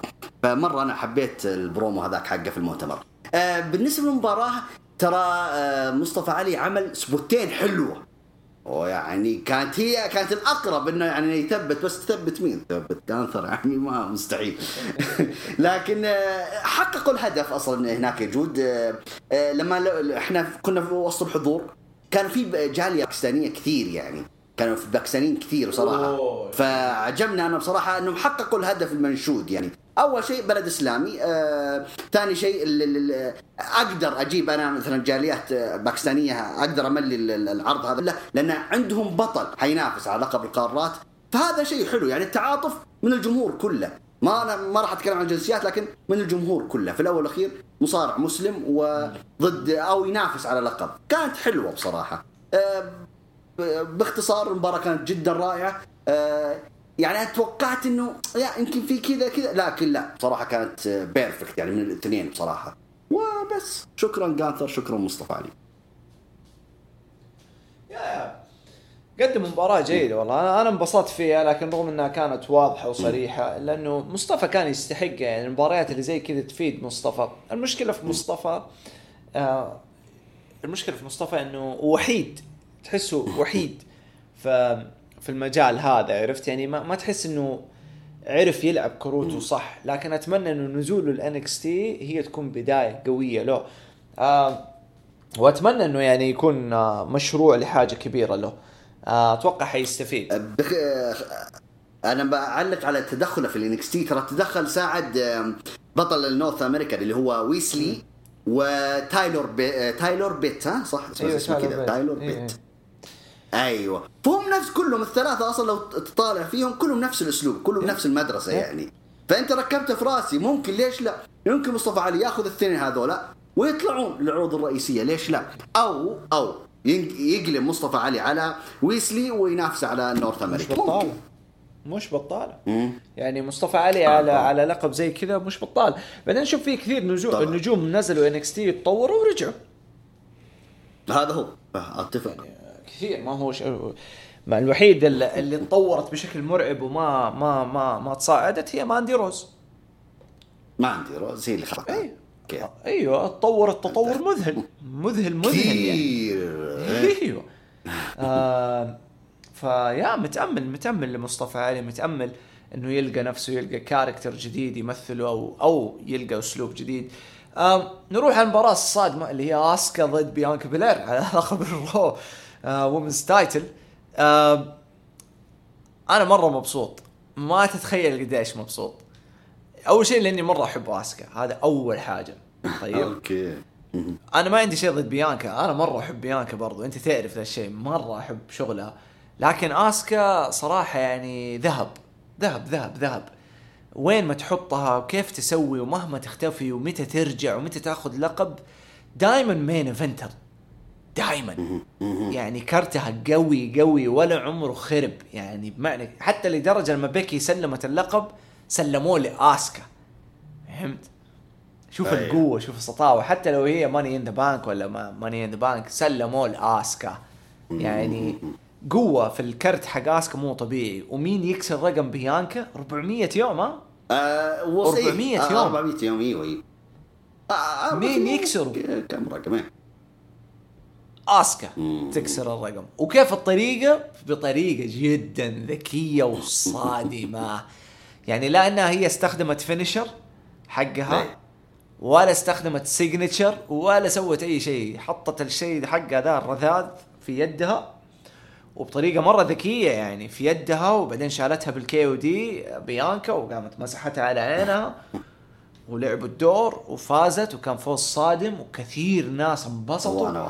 يعني ليلة كانت مرة حلوة وكلنا يا عمي والله كلنا. وتعامل آسكا مع اللحظة كان مرة حلو، يعني واضح انها مبسوطة وتنزل تغريدات بالعربي وكل شوية صورة لأنها أخذت بوب وتستاهل صراحة. هي حتى يعني هي لا شعبية صراحة، بس ما حد متوقع أنها تفوز أصلا، فهمت علي؟ أبو خشم يحبها كثير وهي تستاهل. وأنا شوف يا جود، أنا قلت لك إياها قبل الرسلمينيا، قلت أنا أبغى آسكا تفوز على بيانكا تكريما لمسيرتها، وهي اللي تستاهل. وانت حتى قلت فعلا هي الأجنبية اللي أثبتت أصلا نفسها كثير في حلبات الدولية طبعا اللي تعتبر. هذا هو اللي صار في العرض نايت اوف شامز. أنا يعني صار والله كلنا جالسين، انت فهمت؟ خلاص حتفوز بيانكا يا عمي، حتى قعدنا نسولف كذا. أنا لما شفت اللقط كذا هي تحط هذا السائل على يدها ليش هي، أنا استغربت أصلا الحركة. ولما شالتها بيانكا وحطت يدها في الوقت قلت يا عم طيب وش الحركة الغبية؟ ما شد الموضوع. بس الحكم قال 1 2 3. أنا لما قال 3 أنا نقصت كذا الكرسي قلت الناس كانوا يضحكون علي. أنا مرة انبسطت لها هي يعني. ففعلا اتفق معاك، هي اللي تستاهل اصلا، انها هي اللي تستاهل. خلينا قبل ما تكون تستحق، هي تستحق التكريم قبل كل حاجه. اسكا كثير ادت في حلبات دوليه لها ارقام اصلا قياسيه، لها ارقام يعني يجب ان تكرم اصلا على طول. انا اشوف اسكا اذا اعتزلت على طول على الهول اوف فيم، لا يتاخرون عليها، لا يتاخرون عليها. وانا بصراحه اطالب حتى اسكا لا تغلط اي غلطه. انا متاكد ان دبليو حيحافظون عليها، بس لا تجيها اغراءات من برا سواء من نيو جابان او من الاتحادات الاخرى ايوه انا متاكد ان دبليو حيحافظون عليها، وهي على طول اذا تبغى تعتزل اعتزلي وعلى الهول اوف فيم على طول. يا عمي الشايب وابو خشم خاقين على امها، لو تبيض ما حتمشي. لا لو تبيض حقيقي ترى ما بقي لها شيء الا الهول اوف فيم. ترى حققت كل شيء. الرامبل هي اول سيده في تاريخ دبليو، حققت الرامبل، فاز بالحقيبه، فاز بالالقاب كلها، الجراند سلام ترى كلها فاز فيه، سواء اللي في NXT او في دبليو. فاعتقد انها هنا كثر الله خيرها، يعني ترى عملت باقي له بس تاك تيم NXT. اي هو اللقب اللي استحدث، يعني اذا ترجع وتاخذ اللقب ما عندي مشكله انا. اسكا مجنونه عاد. انا جدا يعني متحمس ومو مستعد لاسكا ضد ايوه طبعا حتكون ناريه، حتكون ناريه. واتوقع انه ايو مشاركه برضو في ماني ان ذا بانك، فممكن تبدا التلميحات قريب والاجواء هذه. بس احتمال لو حتكون مباراه اتوقع ممكن تكون في سمر سلام، ايو ضد اسكا سمر سلام بالراحه. ممكن ليش لا، بالراحه. مباراة ثانية على لقب السيدات عدت بشكل مرة سريع في 69 ثانية. يا سعيد ركز لي على 69. ريا ريبلي ضد ناتاليا على لقب السيدات لسماك داون، وفازت ريا وانتهت بشكل مرة سريع. ما أعرف إيش الفكرة، أنا ما عجزت أفهم. مع عجزت أفهم منه إيش الفوز السريع ذا السكواش ماتش على نتاليا. يا رجل يا أخي يا جود. أنا يمكن ما تكلمت الموضوع، لكن خلينا نقوله في البودكاست. أنا التقينا في ناتاليا قبلها في المؤتمر، وطبعا الكلام الخاص اللي صار بينا ما لهم شغل فيه، لكن هي قالت لي كلمة، يعني ناتاليا قالت أنت حتحضر بكرة؟ قلت اوف كورس أنا جاي، يعني كيف أنا بجاي؟ قالت طيب أنا I will win for you، يعني أنا حفوز عشانك.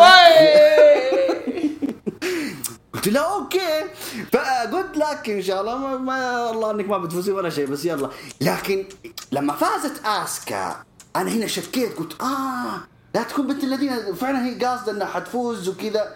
فلما شفت المباراه والسكواش اللي صار، لا معلش، ريا ريبلي والله اني احبها واموت فيها وتستاهل اللقب، وهي نجمه المستقبل، والنجمه اللي خلنا من طبعا عمر اللي احنا نعرف المصارعة عمرها 5 سنوات، لا ريا ريبلي تقدر تعدي 15 سنة قدام. اوكي هي من النجوم اللي تقدر تمشي وحتستمر في الدبليو. لكن اللي صار السكواش اللي صار، لا معلش هنا وقف. يعني انت اللي ضخمت لي ريا ريبلي، ولا انت اللي في مباراة على لقب. انت الحين تعطيني لك ايوه مباراة ما في اي بناء، اتفق معاكم، بس ما في أي داعي إنك تخلي مباراة على لقب سكواش. غلط، وخصوصا حتى بحجم ناتاليا. يعني ناتاليا أنا من المصارعات اللي أنا أحبه كشخص يعني حتى أكثر، لكن اللي صار في اللي قدامي عيب، حتى عيب على بحق ريا ريبلي. يعني كيف قبلوا بمباراة زي كذا؟ معلش أنا مرة ما أحب. عاد هي طلعت في رو ناتاليا لا ما طلعت، لا. وكان مفروض انها تطلع للمعلوميه، وكان عندها فقره تتكلم عن مباراه التصفيه لماني ان ذا بانك، وتقول هذه مهمتي الاخيره، اذا ما نجحت بروح مكان ثاني. فما ادري ايش كان مقصود من هذا، يعني هل بتعتزل او هل بتروح NXT؟ هي راحت NXT تقريبا السنه الماضيه، بس تكرر التجربه فتره مع كرة جيد يعني، بس ما تكرر التجربه مره ثانيه غلط. والله ما ادري، بس كان مفروض هذه الفقره تصير ونسحب عليها، لكن غريبه المباراه هذه. طيب نروح المباراه اللي بعدها، بروك ليزنر ضد كودي رودز. مباراه يعني مدت حول 20 دقيقه نص ساعه. مباراة لذيذة أثقل من باكلاش كانت حلوة. هنا كانت أثقل شوي، كان فيها تركيز على قصة اليد، تكسير اليد. لكن ضحكني في ناس ردت فعلهم غريبة، اللي يقول لك كيف واحد في إصابة يد يغمى عليه. يعني والله أنا استغرب، يعني الناس اللي تكتب زي كذا أنا متأكد 100% إنه ما قد جافحة، والله يبعد عنهم، يعني ما قد تعرضوا لأي إصابة قوية، لأنه في إصابات يعني لما تضربك جسمك يطفي أوتوماتيك. يعني أنا أفتكر لما جاني الصليبي، لما انقطع علي مع الغضروف في اللحظة دي، جسمي سوى شت داون من الصدمة، بوم كذا، وصار بارد، وكنت تكة كذا، وكنت كان حيغمى علي لأنه ماني عارف شو قاعد يصير.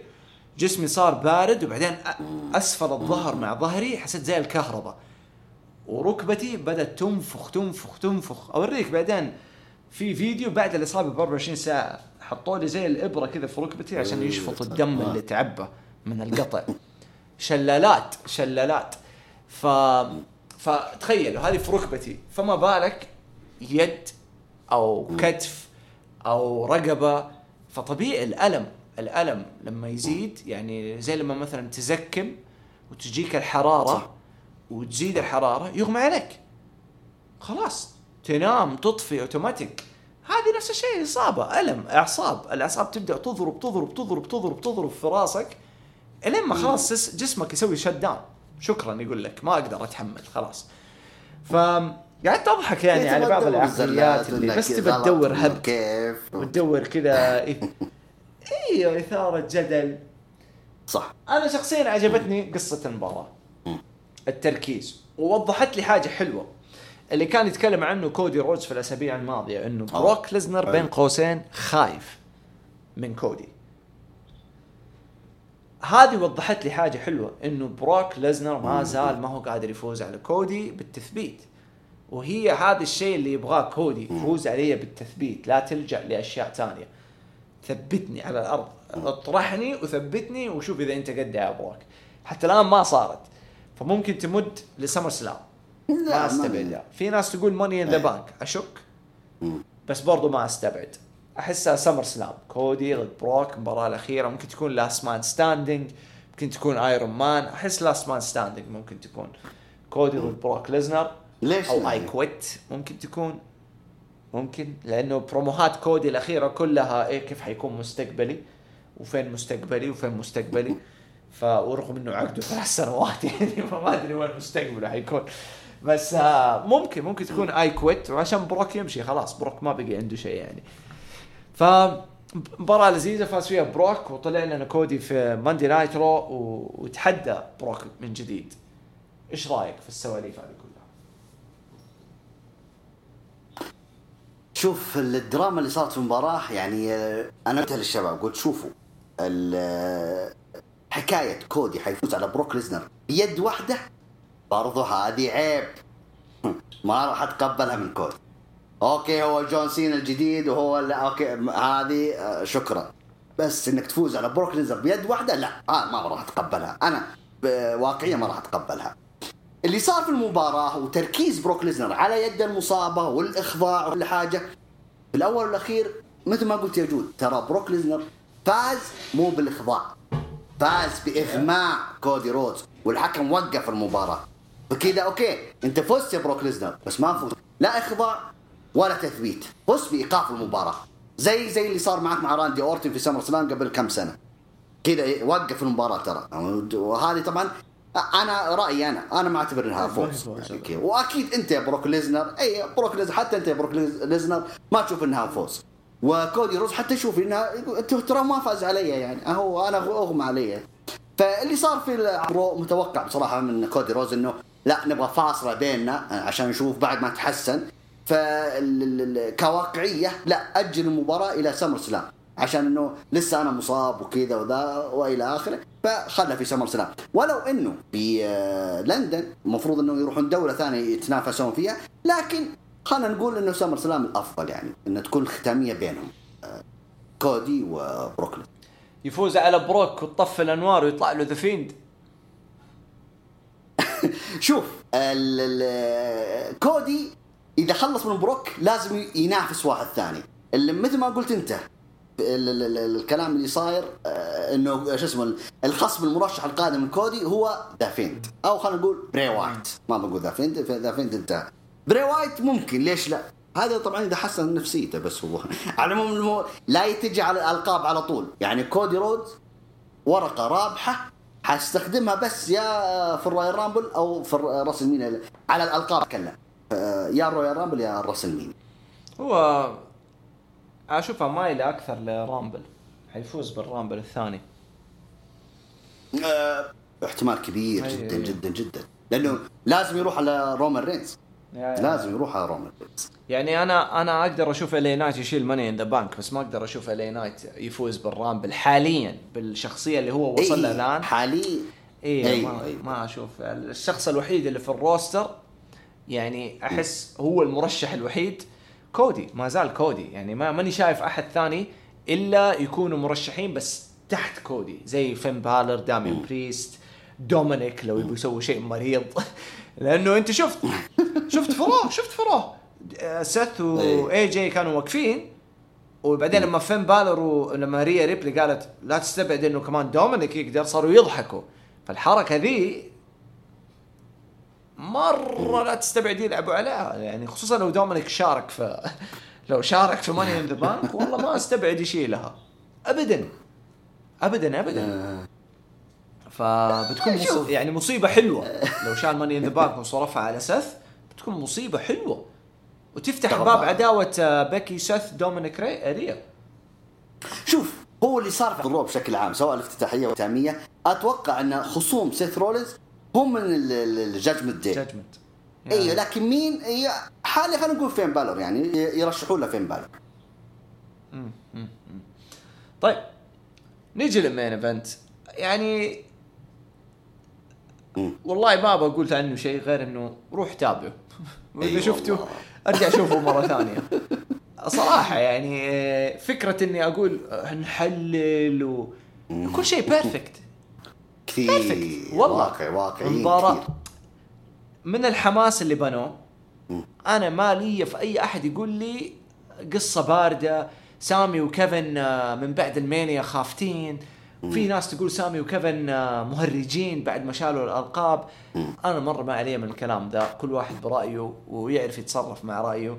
انا عن نفسي الشخصي ومتأكد كثير من اللي قاعدين يسمعوا الآن، الوحوش اللي قاعدين يسمعوا الآن من 2016 يوم كذا اوكي، عارفين انه هذه القصة ممكن اجمل قصة قاعدة تصير في اخر 10 سنوات اقل شيء. والله العظيم سعيد. يعني شفنا الNWO من بدايتها، من ولادتها صح، شفناها. الدي اكس، الهارت فاونديشن، النيشن اوف دومينيشن، الايفولوشن، شفنا ستون كولد ستيف اوستن، شفنا ذا روك، شفنا رايت تو سنسر، شفنا مين كمان نكسس. كل دي ما في أحد وصل بقمة قصة وحماس والتشعب القصص تحت قصة واحدة زي هذه القصة. الصراحة من أول يوم لآخر يوم حتى الآن وهي ممتازة. باقي الختامية هي اللي حتفرق في الأخير، هي اللي تحدد لنا وين نعرف نتصرف مع ذي القصة. سوفار قصة ممتازة، ادونا الحماس المناسب للبناء حق هذه المباراة. جينا العرض كان فيه توتر في المؤتمر والناس كانت مترقبة، جات المباراة دخل رومان، الناس كلها تستهجن لكن في قلبهم حابينه ودهم يبوسوه ويحضنوه. بعدين جات دقت كيفن أوينز، الناس تحمسوا بس كانوا مترقبين سامي زين. دقت أغنية سامي زين، القاعة انفجرت من الصخب ولا كأنه سي ام بانك ولا ستون كولد ستيف اوستن، وطلع بثوب دخل الحلبة وقدم نفسه هو وكيفن أوينز بالعربي. وبدأت المباراة وقبل لا تبدأ أخذت حول 7 دقائق طرب من الجمهور مع سامي زين ومع رومان رينز. رومان كان مبسوط لسامي، كانت واضحة المعالم على وجهه وابتسامته. كان يعني ختامية لليلة مرة حلوة، كانت زي الفرح لسامي زين. هذه المباراة ما كانت مباراة، كانت بمعنى الكلمة فرح، قاعدين نحتفل بسامي زين في جيته. قصة المباراة مشيت بشكل مناسب وعلى روتين قصص رومان رينز اللي حكم يطيح فيها. لازم كل مباراة كبيرة حكم لازم يطيح، هذا روتينه، هذا أسلوبه، هذا سلاحه، وهذا اللي عاجبني، الاستمرارية. ما كانت مرة مو مرتين، دائما خلاص روتين انه الحكم يطيح. هي ما يلي طيحة الحكم هنا اللي تتغير. هذه المرة الأوسوس دخلوا بعد بناء، شوف كم أسبوع إنه الأوسوس يتدخلوا على أساس يساعدوا رومان، بس بيجيبوا العيد. كم أسبوع على ذا الرتم وصلهم لهذا التدخل الأخير. رومان فصل بعد ما عاطوا سولو سيكو الدبل سوبر كيك، بهدلهم الاثنين. جيمي قلب، جيمي كلم جاي قال له أنا حسوي اللي أنت ما قدرت تسويه. هذا يبني على الكلام اللي قاله سامي زين لجاي أوسو في الأشهر الماضية، إنه أنا كسامي سويت اللي أنت ما قدرت تسويه يا جاي. الحين جيمي سواها. بعد الهجوم ذا هجموا على سولو اللي كان هو الأساسي، وثبتوا سولو وفازوا تاك تيم تشامبيونز سامي وكيفن أوينز. وكانت نهاية لليلة مرة حلوة ومين إيفنت أسطوري بمعنى الكلمة. لكن الاحتفالية في سماك داون الآن 1000 يوم. أوكي 1000 يوم كانت في جدة، لكن الحين 1007 يوم. أوكي 1007 يوم في سماك داون، أو 6 يوم. فيها أخبار كثيرة تقول إنه ممكن راكيشي، وفي أخبار تقول لقب جديد، وفي أخبار ثانية تقول لقب تكريمي فقط، ما هو الألقاب اللي حيشيلها. كله متلخبط، ما حد عارف إيش ممكن يصير. وهذا اللي يخلي سماك داون اليوم أو بكرة مرة حلو، مرة حلو ومرتقب بمعنى الكلمة، لأسباب كثيرة، منها فوز LA نايت اللي كلنا نبغى نشوفه. نهاية عظيمة لنايت اوف تشامبيونز، تكمل لسماك داون في الاحتفالية. أبا رأيك في المباراة والأحداث، وكيف تشوف سماك داون اليوم؟ شوف يا جود، حقول لك حاجة. أنا ليش في زمان احنا كنا يعني لسه بغيت أقول كلمة لما كنا أطفال، كنت أحب الهارت فاونديشن. كنت أحبهم ليش؟ لأنهم كلهم أقارب، أنت فهمت علي؟ كلهم أخوان وعيال عم، وأنت فهمت علي؟ كانوا عائلة. فأنا كنت أحب أميل كثير لبريت هارت. كنت أشوف أنه هو رجال عائلة، تعالوا أخوان وخلنا نضرب الأمريكيين ونلعن جدانهم. عجبتني، كان يعجبني هياط الهارت فاونديشن. والله لو زمننا هذاك في شيلات كان يا سلام. الباد لاين أنا أشوف أنه نفس الحكاية كلها. طبعا أنه رومانز انه جاب جاي ودق خشمه، وانت تحت امرتي وانا ولد عمكم الكبير وكذا. وهذا اللي صار قبل 3 سنوات، وكلهم الاوسوس دخلوا معاه. بعد جابوا اخوهم السنه الماضيه اللي هو سولو. البناء كله للبلاد لاين انا مره عاجبني. وحتى دخول ماذا خلينا نقول مستشار، وكان ايش كان يسموه سامي زين، ما هو المستشار، او كان صديق العائله اللي في العائله، حاجه زي كذا. الدخيل في البداية كان الدخيل، ايوه الدخيل، لكن بعدها غيروا الاسم. عاد لك في الطويله عضو الشرفي. ايوه يعني القصه البلاد لاين مره عجبتنا، لان مثل ما قلت لك هي قصه هذا الاقارب اللي او شو اسمه العائله الواحده. ترى مره الناس يشوفونها واقعيه اكثر، زي عداوه مثلا اندرتيكر وكين. قبل نقول الاندرتيكر وكين، ليش الناس او احنا في زمان برضو حبيناها؟ لان احنا شايفينهم انهم اخوان. كيف اخوان تتضاربون يا عمي، وكان في عداوه حلوه كذا، وبعدها بعدها تحالفوا، انت فهمت علي؟ حاجه حلوه بصراحه. استمرار طبعا القصه 3 سنوات ما حد منها، كلنا حابينها، حتى الى وصلنا الى العرض الاخير. العرض الاخير طبعا كانت هي فعلا الفصل جديد لخلافات الداخليه اللي بينهم. رومان رينز يشوف انهم ما عاد صرتوا محزن، انتوا فشلتوني وكذا. الكلام ترى حلو واقعي، يعني احنا ليش نصدق؟ لانه واقع الكلام. انه انتوا الاوسوس ما عاد صرتوا ما عاد صرت اعتمد عليكم، انا ما معي الرجال الكفو اخوكم سولو، انت فهمت علي؟ هنا ايش اصلا المشاهد اصلا تلقائيا حيندمج في القصه وحيشوفها اصلا واقعيه اكثر. فاللي صار في عرض النايت اوف شامبيونز خلينا نتكلم عن سامي زين او لا، خلينا نتكلم عن رومان رينز اكثر يعني القصه. خلينا نتكلم عن اللقطه الاخيره لما اصلا كانوا يبغون يضربون سامي زين، لكن فلت سامي وضربوا سولو.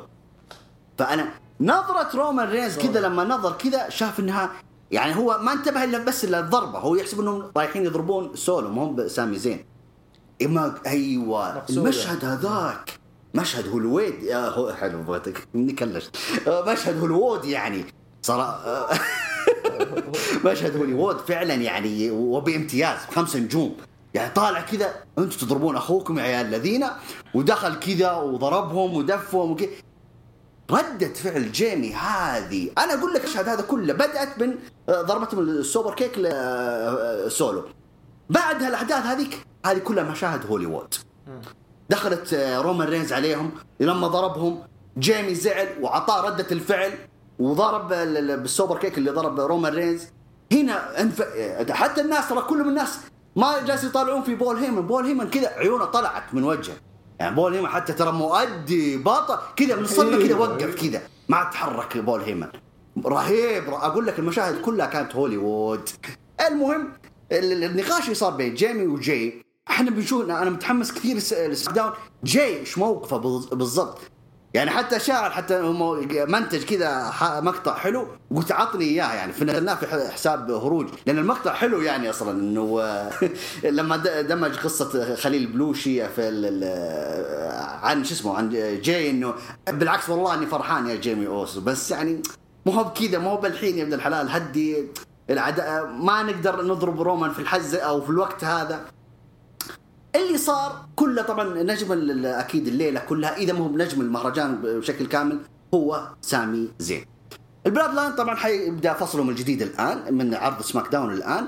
وسامي زين كلنا كنا نقول ان سامي زين مظلوم انه ما اخذ حقه ما توج ما يعني ما اخذ المرتبه اللي يستاهل سامي زين. احنا ما نقولها تعاطفا له انه عربي او اي شيء اخر لا ابدا. احنا نتكلم عن سامي كموهبه لان اصلا موهبته فرضت على الناس كلها. فسامي زين المرحله اللي وصلها من خلال البلاد لاين واللي وصل لها الان تصدر الراسلمينيا، تصدر العرض اللي الباكلاش، تصدر الحين لا ما تصدر باكلاش لا ما تصدر باكلاش، وتصدر الآن للنايت اوف شامبيونز.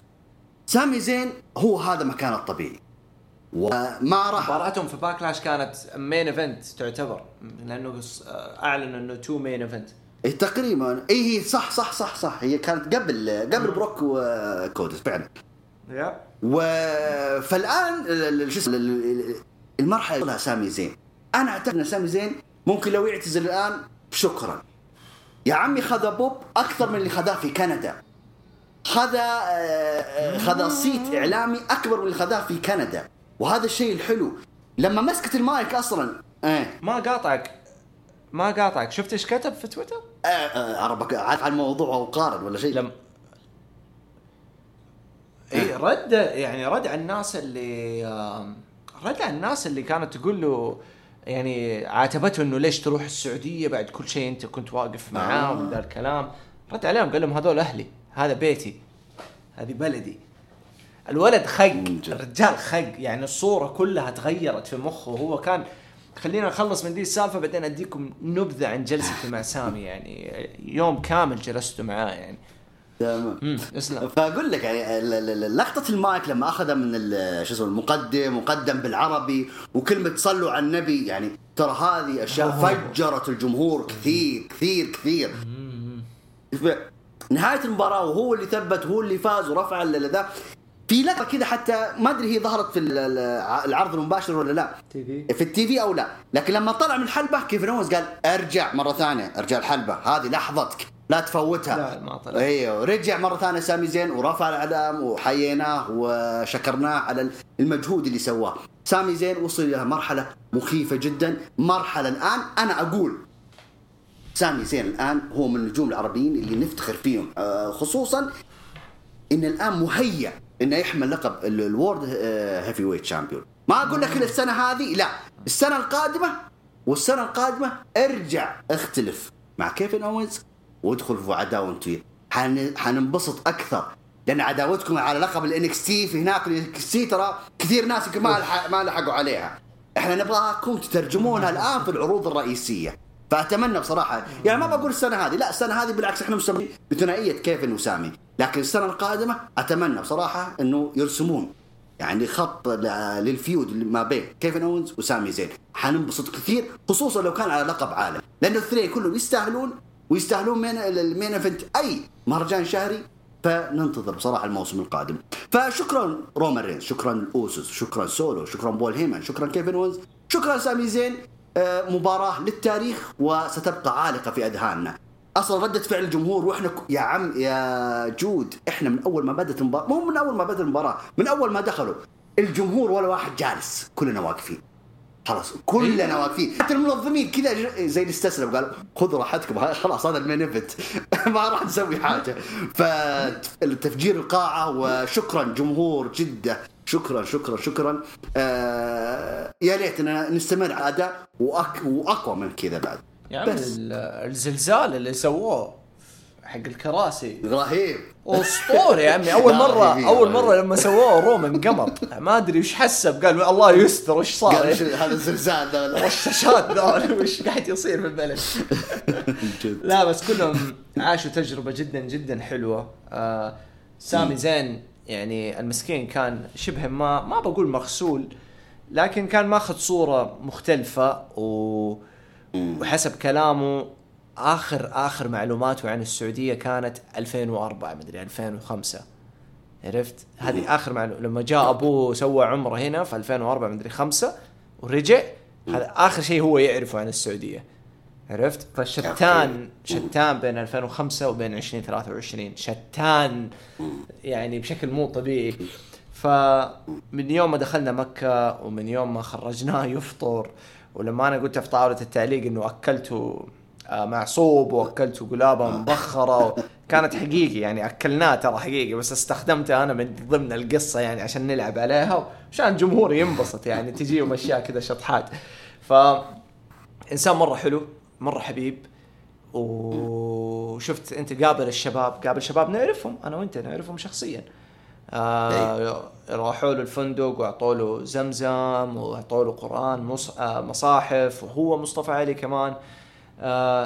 إنسان جدا خلوق سامي زين. وكان كان دائما يعني طول الوقت هو يحمد ربه على التجربة دي وعلى العمرة. دمع أول ما دخل مكة والحرم، بعدين صار يبكي أول ما صلى السنة في دخوله الحرم. يعني واضح إنه هذا الشيء كان حلم بالنسبة له، حلم. وكان طول الوقت يتكلم يعني وإحنا طالعين من مكة إنه نفسه يزور المسجد النبوي، نفسه يحج. فمابي ممكن يوم من الأيام نقدر نسوي له ذي الأشياء، الله أعلم. لكن بتخيل أنت بعد نهاية العرض أوكي. نهاية العرض خلص العرض، أنا خلف الكواليس خلصت أصور لأنه سحبوني وأنا مرة أعتذر. يعني حاولت في ال3 أيام أني أقابل قدر المستطاع من الناس وأشكرهم كل الناس اللي صمدوا في الحر والرطوبة وتصورنا وانبسطنا. لكن بعد العرض كنت مرة زي دائما كان نفسي أني أقابلكم وأقعد معاكم لما السكيورتي يطردنا، لكن هذه المرة السكيورتي طردني أول واحد أنا عشان كنت مضطر أني أرجع أصور مقاطع للتي في لدبليو تي في. فما قدرت. بعدين كان في عشاء مع عشاء الزبدة. بعد ما خلصت تصوير وكذا كنت في غرفة الملابس حقتنا إحنا، مو حقت المصارعين، حقتنا إحنا السوشيال ميديا وكذا. فقاعد أغير الثوب وكذا ولا ألقى سامي زين قدامي مناشف كذا على ظهره ومعرق ومحمر وكل شيء، جاي يشكرني. أنت متخيل؟ جاي يشكرني على المصاحف، على الزمزم، لأنه أنا كلمت الشباب وقلت لهم جيبوهم، هم ما قصروا. على العمرة، التجربة، على الفطور، على كل شيء. ودينا الكورنيش يعني خليناه ينبسط بمعنى الكلمة. فجاء شكرني وانبسط وكان مرة مبسوط من السعودية ومن الناس، وصار يتكلم عربي براحة يعني ما كان فيه لخبطة في كلامه. فأنا جدا مبسوط إنه ممكن حاجة بسيطة زي كذا أنا سويتها يعني ممكن ما تأخذ مني أي جهد. والناس اللي سووها معانا بشراكة معانا، إن كان منصور أو السكيورتي منصور أو فيصل عباس في التصوير أو اللي كان قاعد يسوق فينا أو الشباب اللي جابوا لهم المصاحف والجمهور الحاضر. هذه ممكن بالنسبة لنا شيء بسيط، لكن بالنسبة له هو كانت ترى خيالية. باختصار يعني فخور انه قدرنا نعطيه الصورة الحلوة هذه. احنا كمجتمع كامل قدرنا نرد له الصورة هذه بشكل مرة حلو. حتى كيفن أونز، ترى كيفن أونز ما جاء إلا عشان سامي. كيفن الآن تغيرت موضوعه كمان، عرفت؟ فهذا شيء مرة حلو. ضيف عليها عندنا مسلم جديد ولد في الصورة في هذا المجال، زلفات ولد وماغا في البلاد لاين. هذا ترى في البرفورمانس سنتر هو موجود في مركز التدريب. نعم. متى يدعس رومان في السعودية؟ والله يمكن يلعبون على النقطة دي، ليش لا. بس تتوقع سامي يشيل اللقب في السعودية ولا يشيله في أمريكا؟ ما راح استغرب إذا سواه في السعودية، ليش لا. السنة القادمة لا حد يقول لي لا أنا السنة القادمة لا تستعجل. في جدة مرة ثانية ليش لا عادي، ويجيب أهله يعني المرة هذيك، يعني في المرة هذيك. صح. بشكل عام أعطيني رأيك عن التجربة وعن العرض بشكل عام وتقييمك. من أفضل العروض اللي سووها بصراحة في السعودية باختصار. أوكي. التنظيم يا جود، التنظيم كان أفضل من السنة الماضية. أتكلم عن السوبر دوم نفسه، التنظيم كان أفضل بكثير بمليون مرة. يا عمي الدخول بسلاسة، وانا رايح بالعيال اقول الساعه 5 لا يا شباب لا تكرر خطا يا عمي، ولا 10 دقائق لا احنا وسط القاعه يعني. فهذا شيء ايجابي جدا. التنظيم كان اقول لك اعيد واكرر، التنظيم كان جدا ومش شيء ممتاز جدا. صراحه ممكن الجو هو اللي عكر الجو، لكن لا، في القاعة التكييف جدا جميل، القاعة جميلة جدا، الحضور جميل جدا، التفاعل أجمل بكثير. المباريات المقررة يعني في ناس عتبوا أنه السيدات ليش 3 مباريات بس. 3 مباريات كانت أصلا في الستوري لاين، يعني لازم يصل يأدونها في العرض هذا. لكن شو اسمه كمجمل أنا أعطي العرض هذا يمكن في ناس يقولون 10/10 كان لا 10/10. انا اعطي عرض نايت اوف شامبيونز لسنه 23 10/10. صراحه عجبني من كل حاجه. انا اتكلم عن كل الجوانب من التنظيم الى المباريات الى كل حاجه. كمشاهد فين لو كنت في بيتك وشفت نايت اوف شامبيونز؟ لا بالعكس، لو في البيت واشوف تفاعل الجمهور بالعكس راح انبسط. واصلا الروس اصلا المباريات كلها اصلا مره حلوه، كلها مره حلوه. يعني اللي اتكلم عن المباريات اللي موجوده في العرض. حلو. انا زيك يعني كتجربه وكذا. يعني شوف زي باكلاش، اللي خلى باكلاش مره حلو الجمهور والتفاعل، حمس المصارعين طبعا، وخلى الاداء والنزالات لها حيويه وطاقه مختلفه. نفس الشيء صار في السعوديه. كواحد خاض التجربة كاملة، إن كنت كموظف أو كنت كمشجع 10/10.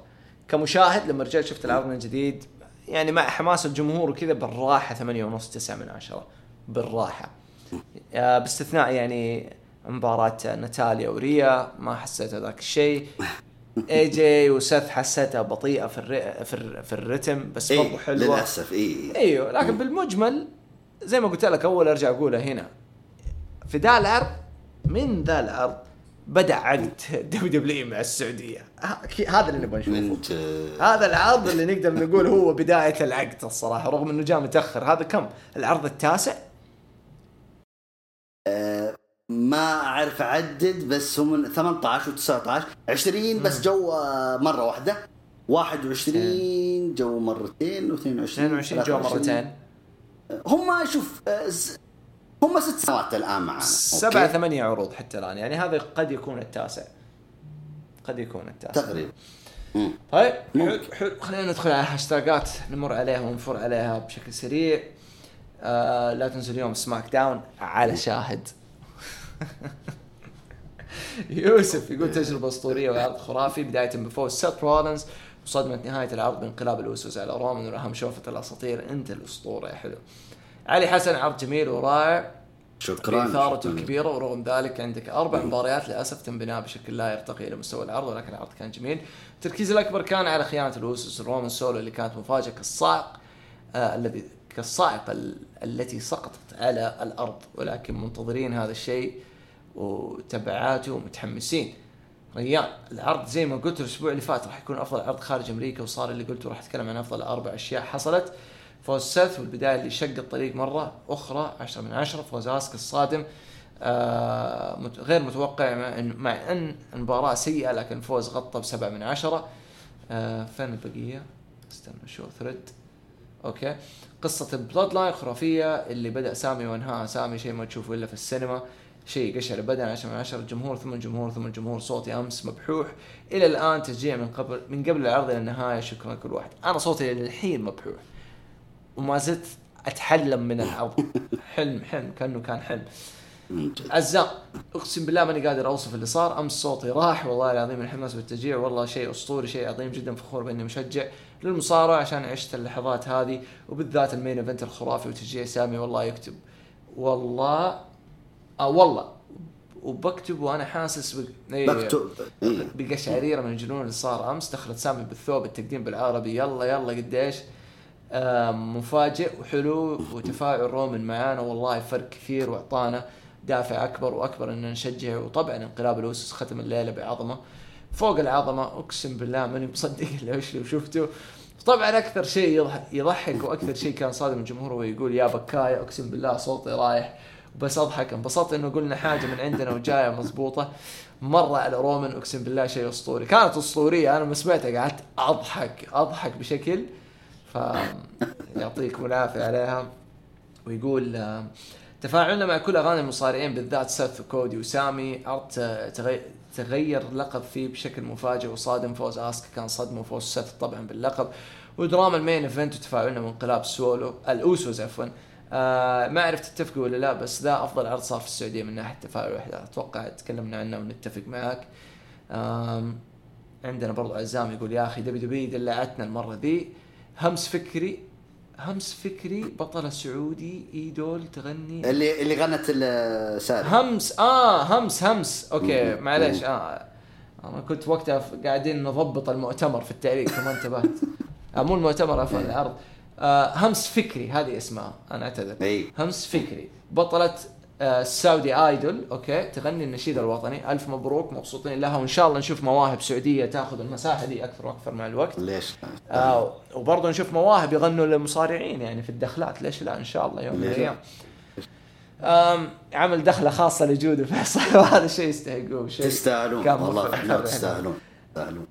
الله يسعدكم والله. يعني انا انصدمت منه، يعني انه انا كان قبلها ب 24 ساعه كنت قاعد اتكلم مع علي الجهني، فاقترحت له انا الفكره، يعني بقول له يا اخي ليش ما تسووها؟ يعني كل مره بتجوا للسعوديه وما بتسووها، مو لنا، هي ما هي لي ولا الفيصل. هي الفكره انه لما يروحوا مثلا بلد لاتينيه بيقدموا الطاوله اللاتينيه بهذه الطريقه، بيروحوا فرنسا او كندا بيقدموا الطاوله الفرنسيه بهذه الطريقه، في الهند فين ما راحوا. ايش معنى احنا؟ يعني هل الدبليو ما انتبهت ولا الدبليو ساكته لانه ما فرق معاهم يعني؟ فهو قال لي صح كلامك، خليني اشوف وارد لك. فثاني يوم على الساعه 5 كذا العصر تي في ارسلوا لي رساله وقالوا لي الساعه 7:30 تكون في الغوريلا. انا لما قريت الكلمه ذي انا قلت شكلي بنطرد والله. تعال الغوريلا الساعه 7:30، قلت وش ذا، عندي كيك اوف فين اجيكم. ففهمنا السالفه ورحنا، وكان معانا ايجي ستايلز، سيث رولينز، تريبل اتش، كان موجود جيمي نوبل وجيسون جوردن، اوكي، وشويه مصورين. علاقتي مع سيث رولينز حتى الان يعني ما هي ذيك القويه، لكن مع ايجي ستايلز قويه لانه ياما تقابلنا وياما اشتغلت معاه عن قرب بمعنى الكلمه. فلما كنت انا وهو واقفين في الغوريلا كان هو قاعد يتمرن، قاعد يسوي بوش اب ويطالع وكذا، تعرف يشد جسمه ويتجهز قبل الدخله. فكل الموجودين اضافه الى مايكل كول وكوري جريفز انهم هم حيدخلوا يعني. فايجي ستايلز مر من جنبي زي كذا، وحقيقي انا قلتها من قلبي، قلت له جود لك يا مان وان شاء الله تاخذ اللقب، يعني مره كنت ابغى يشيل اللقب. فكان هو مره مبسوط يعني. وبعدين جاء كاريان كروس خويه من امباكت، دخل وسلم على اي جي وحضنه وقال له موفق يعني جود لك وكذا. فكانت لفتة مرة حلوة يعني، انا مرة انبسطت منها. بعدين لما دخلوا الطاولة الإنجليزية بعدين جاء أبو خشم وقال لنا طاولة عربية يلا اطلعوا. فأنا قلت لفيصل أنت اطلعوا عشان كنت أبى أتفادى أي خطأ، عرفت يعني ممكن هو يطيح ورايا ولا شيء، فأنا أكون وراه أكون مصحصح أقدر أساعده. فهو دخل وأنا دخلت بعده، وكنت متردد أطلع بشخصية اللي على الطاولة الهيل الكريه وأقعد أسفل في جدة بلدي ومدينتي والجمهور. بس لما بيني وبينك يعني هو ما هو بوب عالي، بس إنه اسمه إني أسمع بوب لاسمي طب هذه قشعرتني حقيقة والله. الدمع في عيني ذاك اليوم، لو تشوف وجهي ابتسامة شاقة. ما جاء في بالي أبدا يوم من الأيام إنه لما أحد يقول اسمي أسمع ردة فعل، فما بالك في مجال أنا تابعته وأنا بزر فهمت وصغير وكبرت عليه. وكان هذا الشيء حلم بالنسبة لي أني أمشي على مدرج قدام جمهور بس عشان ردة فعل حتى لو استهجان. وبيني وبينك أتمنيت إنه يجيني استهجان والله، أتمنيت بس واضح إنه شغلي ما هو راضي ينجح على الطاولة، الناس حابينه. الحمد لله أولا وآخرا. لا تستاهلون بصراحة الدخلة، والفكرة كانت جدا جميلة وتستاهلون بصراحة. في الرياض لو صارت مرة ثانية بأطلع هيل، معلش الرياض أنا آسف بس نبغى الخلفية الموسيقية حق جامعة مصارعة. بس لازم أشيل الشايب منها لازم أشيل الشايب منها. ايوه بس تدري ايش كنت بسوي في الدخله؟ كنت بسوي حركه سي ام بانك بيني وبينك، اللي يقعد على الارض كذا ويمسح الارض بعدين يطالع بعدين قمط. والله كنت بسويها والله لاني عارف شعبيه بانك عندنا، بس بعدين قلت شت مو من اول مره كذا اقعد استهبل. فمشينا على خير. نرجع للسواليف. ابهار صوره الاسلام الحقيقيه بزياره سامي ومصطفى الحرم، إظهار المقاطع في عرض نفسه في قناة اليوتيوب، هذا شيء يفرح القلب على كل المنصات. هذا اللي عجبني كلها. وتقبل المجتمع الأمريكي له كان مرة حلو. مو 100% تقبلوه، بس كان في نسبة كبيرة تقبلت ونظرتهم تغيرت بسبب إنه حبايبهم اللي هم في المصارع ونجومهم اللي بيشجعوهم شافوهم مرتاحين في بلدهم الأولى الثانية في بلدهم. فهذا شيء مرة كويس ويفتح أبواب مرة كويسة. والحلو إنه بعدها على طول بكم يوم ولد أوماغا أسلم أو أعلن إسلام بشكل رسمي، وكان فيه ردة فعل برضو متتالية على السالفة، يعني بدأت الأعين تتجه أكثر، وهذا شيء جدا حلو لنا وللإسلام يعني بشكل عام. ففخورين يعني بدا الشيء. ويقول أخيرا طبعا دخلت سامي بالثوب وتقديمه باللغة العربية، حسيت بفخر كبير وسعادة ما لا وصف. أنا سعيد جدا يا أخوان وفخور جدا، والحمد لله دائما وأبدا. هذا الهدف اللي كانوا يبغوه دبليو وسووه ونجحوا. تمام. علي حسن، عرض الرول هذا الأسبوع كان جيد، استمرار دعس ماكدونا على دولف من جديد. الموضوع محتاج توضيح من الأمير الإيرلندي عشان يتكلم بالمايك ويوضح السبب، مو مثل كل مرة يهجم عليه، وهذا اللي خايف منه. تصفيات الماني إن ذا بانك لأنه راح في عندنا 6 مصارعين وليس 8 5 من 10. زودي بول هيمن مع نجوم هو كالنقطة على حروف اللغة العربية يضيف لها المعنى الكامل 100%. علي حسن، باختصار العرض ماكو شيء يشدك للأسف، بس بعد ما قلت إنه جيد، ولكن ما حسيت أبدا بالعرض. لقب العالم اللي ماسكه رونز تحول لشيء اسمه تاك تيم، والمفروض إحنا شيء أفضل. جونتر بهالكتابة الرخيصة يطلع متسول ويقول لي ما تصرف إيش؟ كيف متسول هو؟ هذه مرجلة يا أخوي، كيف متسول؟ يقول له تكفى روح خذ الماني إن ذا بانك، ولو أنت رجال تعال صرفها عليها مو على لقب العالم. هذه مرجلة، إيش التسول؟ هو ما هو مستفيد من ماني إن ذا بانك. ما أدري وش تشرب في العراق يا علي. نواف أخيرا يقول سلسلة أندرتيكر في رسلمانيا لا، سلسلة حضور أبو تولين في عروض السعودية نعم مستمرة. والله مستمرة ما انكسرت الحين الحمد لله. المرة الجاية نبغاك قدام الهارد كام عند التي في، محل اللي يلبس أخضر دائما تكون مكانه. ايوه والبس خلاص. ايوه لا لازم. هذه تريد مارك يا ابو تولين، هذه لازم خلاص تصير لك والله من جد والله لازم. مو واحد جاي شايل لي شال من سوق الشاطئ جايبه ب10 ريال، تشتري درزن تاخذ واحد زيادة وكمامة ما ادري وين مطبوعة عند ابو خليل للمطبوعات والتصوير. ولا ويتنقل من منطقة المنطقة وعيني عليه أنا لين ما جات مو رجال اللي جاي يكلمه، البنية اللي شغالة عند الطاولات جات تهدي تقول له لو ما تشيلها يا ويلك، وقام شالها وصار يتصور مع الصغار ويدس الكمامة يدسها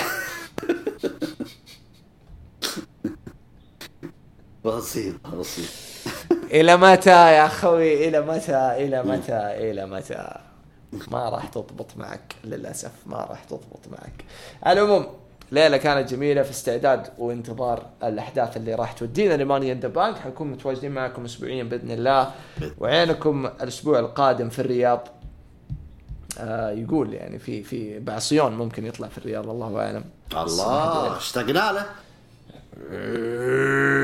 هذا الخبر اللي جاني، نشوف إذا هو قده ولا لا. ننتظر نشوف.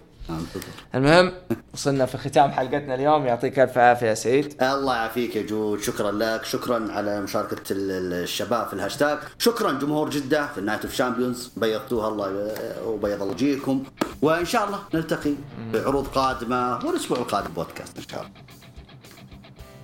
باذن الله تعالى. يعطيكم الف عافيه، انبسطنا معاكم وسعدت بشوفتكم كلكم والتفاعل من المدينة لنفس ليلة الأبطال. كانت يعني ويكند رائع بمعنى الكلمة. شكرا جمهور جدة، شكرا للشباب والكتيبة اللي جات من الكويت والبحرين واللي جو من قطر والإمارات، حتى في ناس من مصر وباكستان. فشكرا لكم كلكم، ونتمنى أنه يعني كانت تجربة جدا حلوة لكم ورائعة بإذن الله تتكرر. ما حقول متى، خلاص اتسربت هي السواليف، بس إن شاء الله المرة الجاية نشوفكم على خير بإذن الله تعالى. يعطيكم ألف عافية، نقابلكم إن شاء الله أنا وسعيد الأسبوع القادم في هروج المصارعة. كذا نقول لكم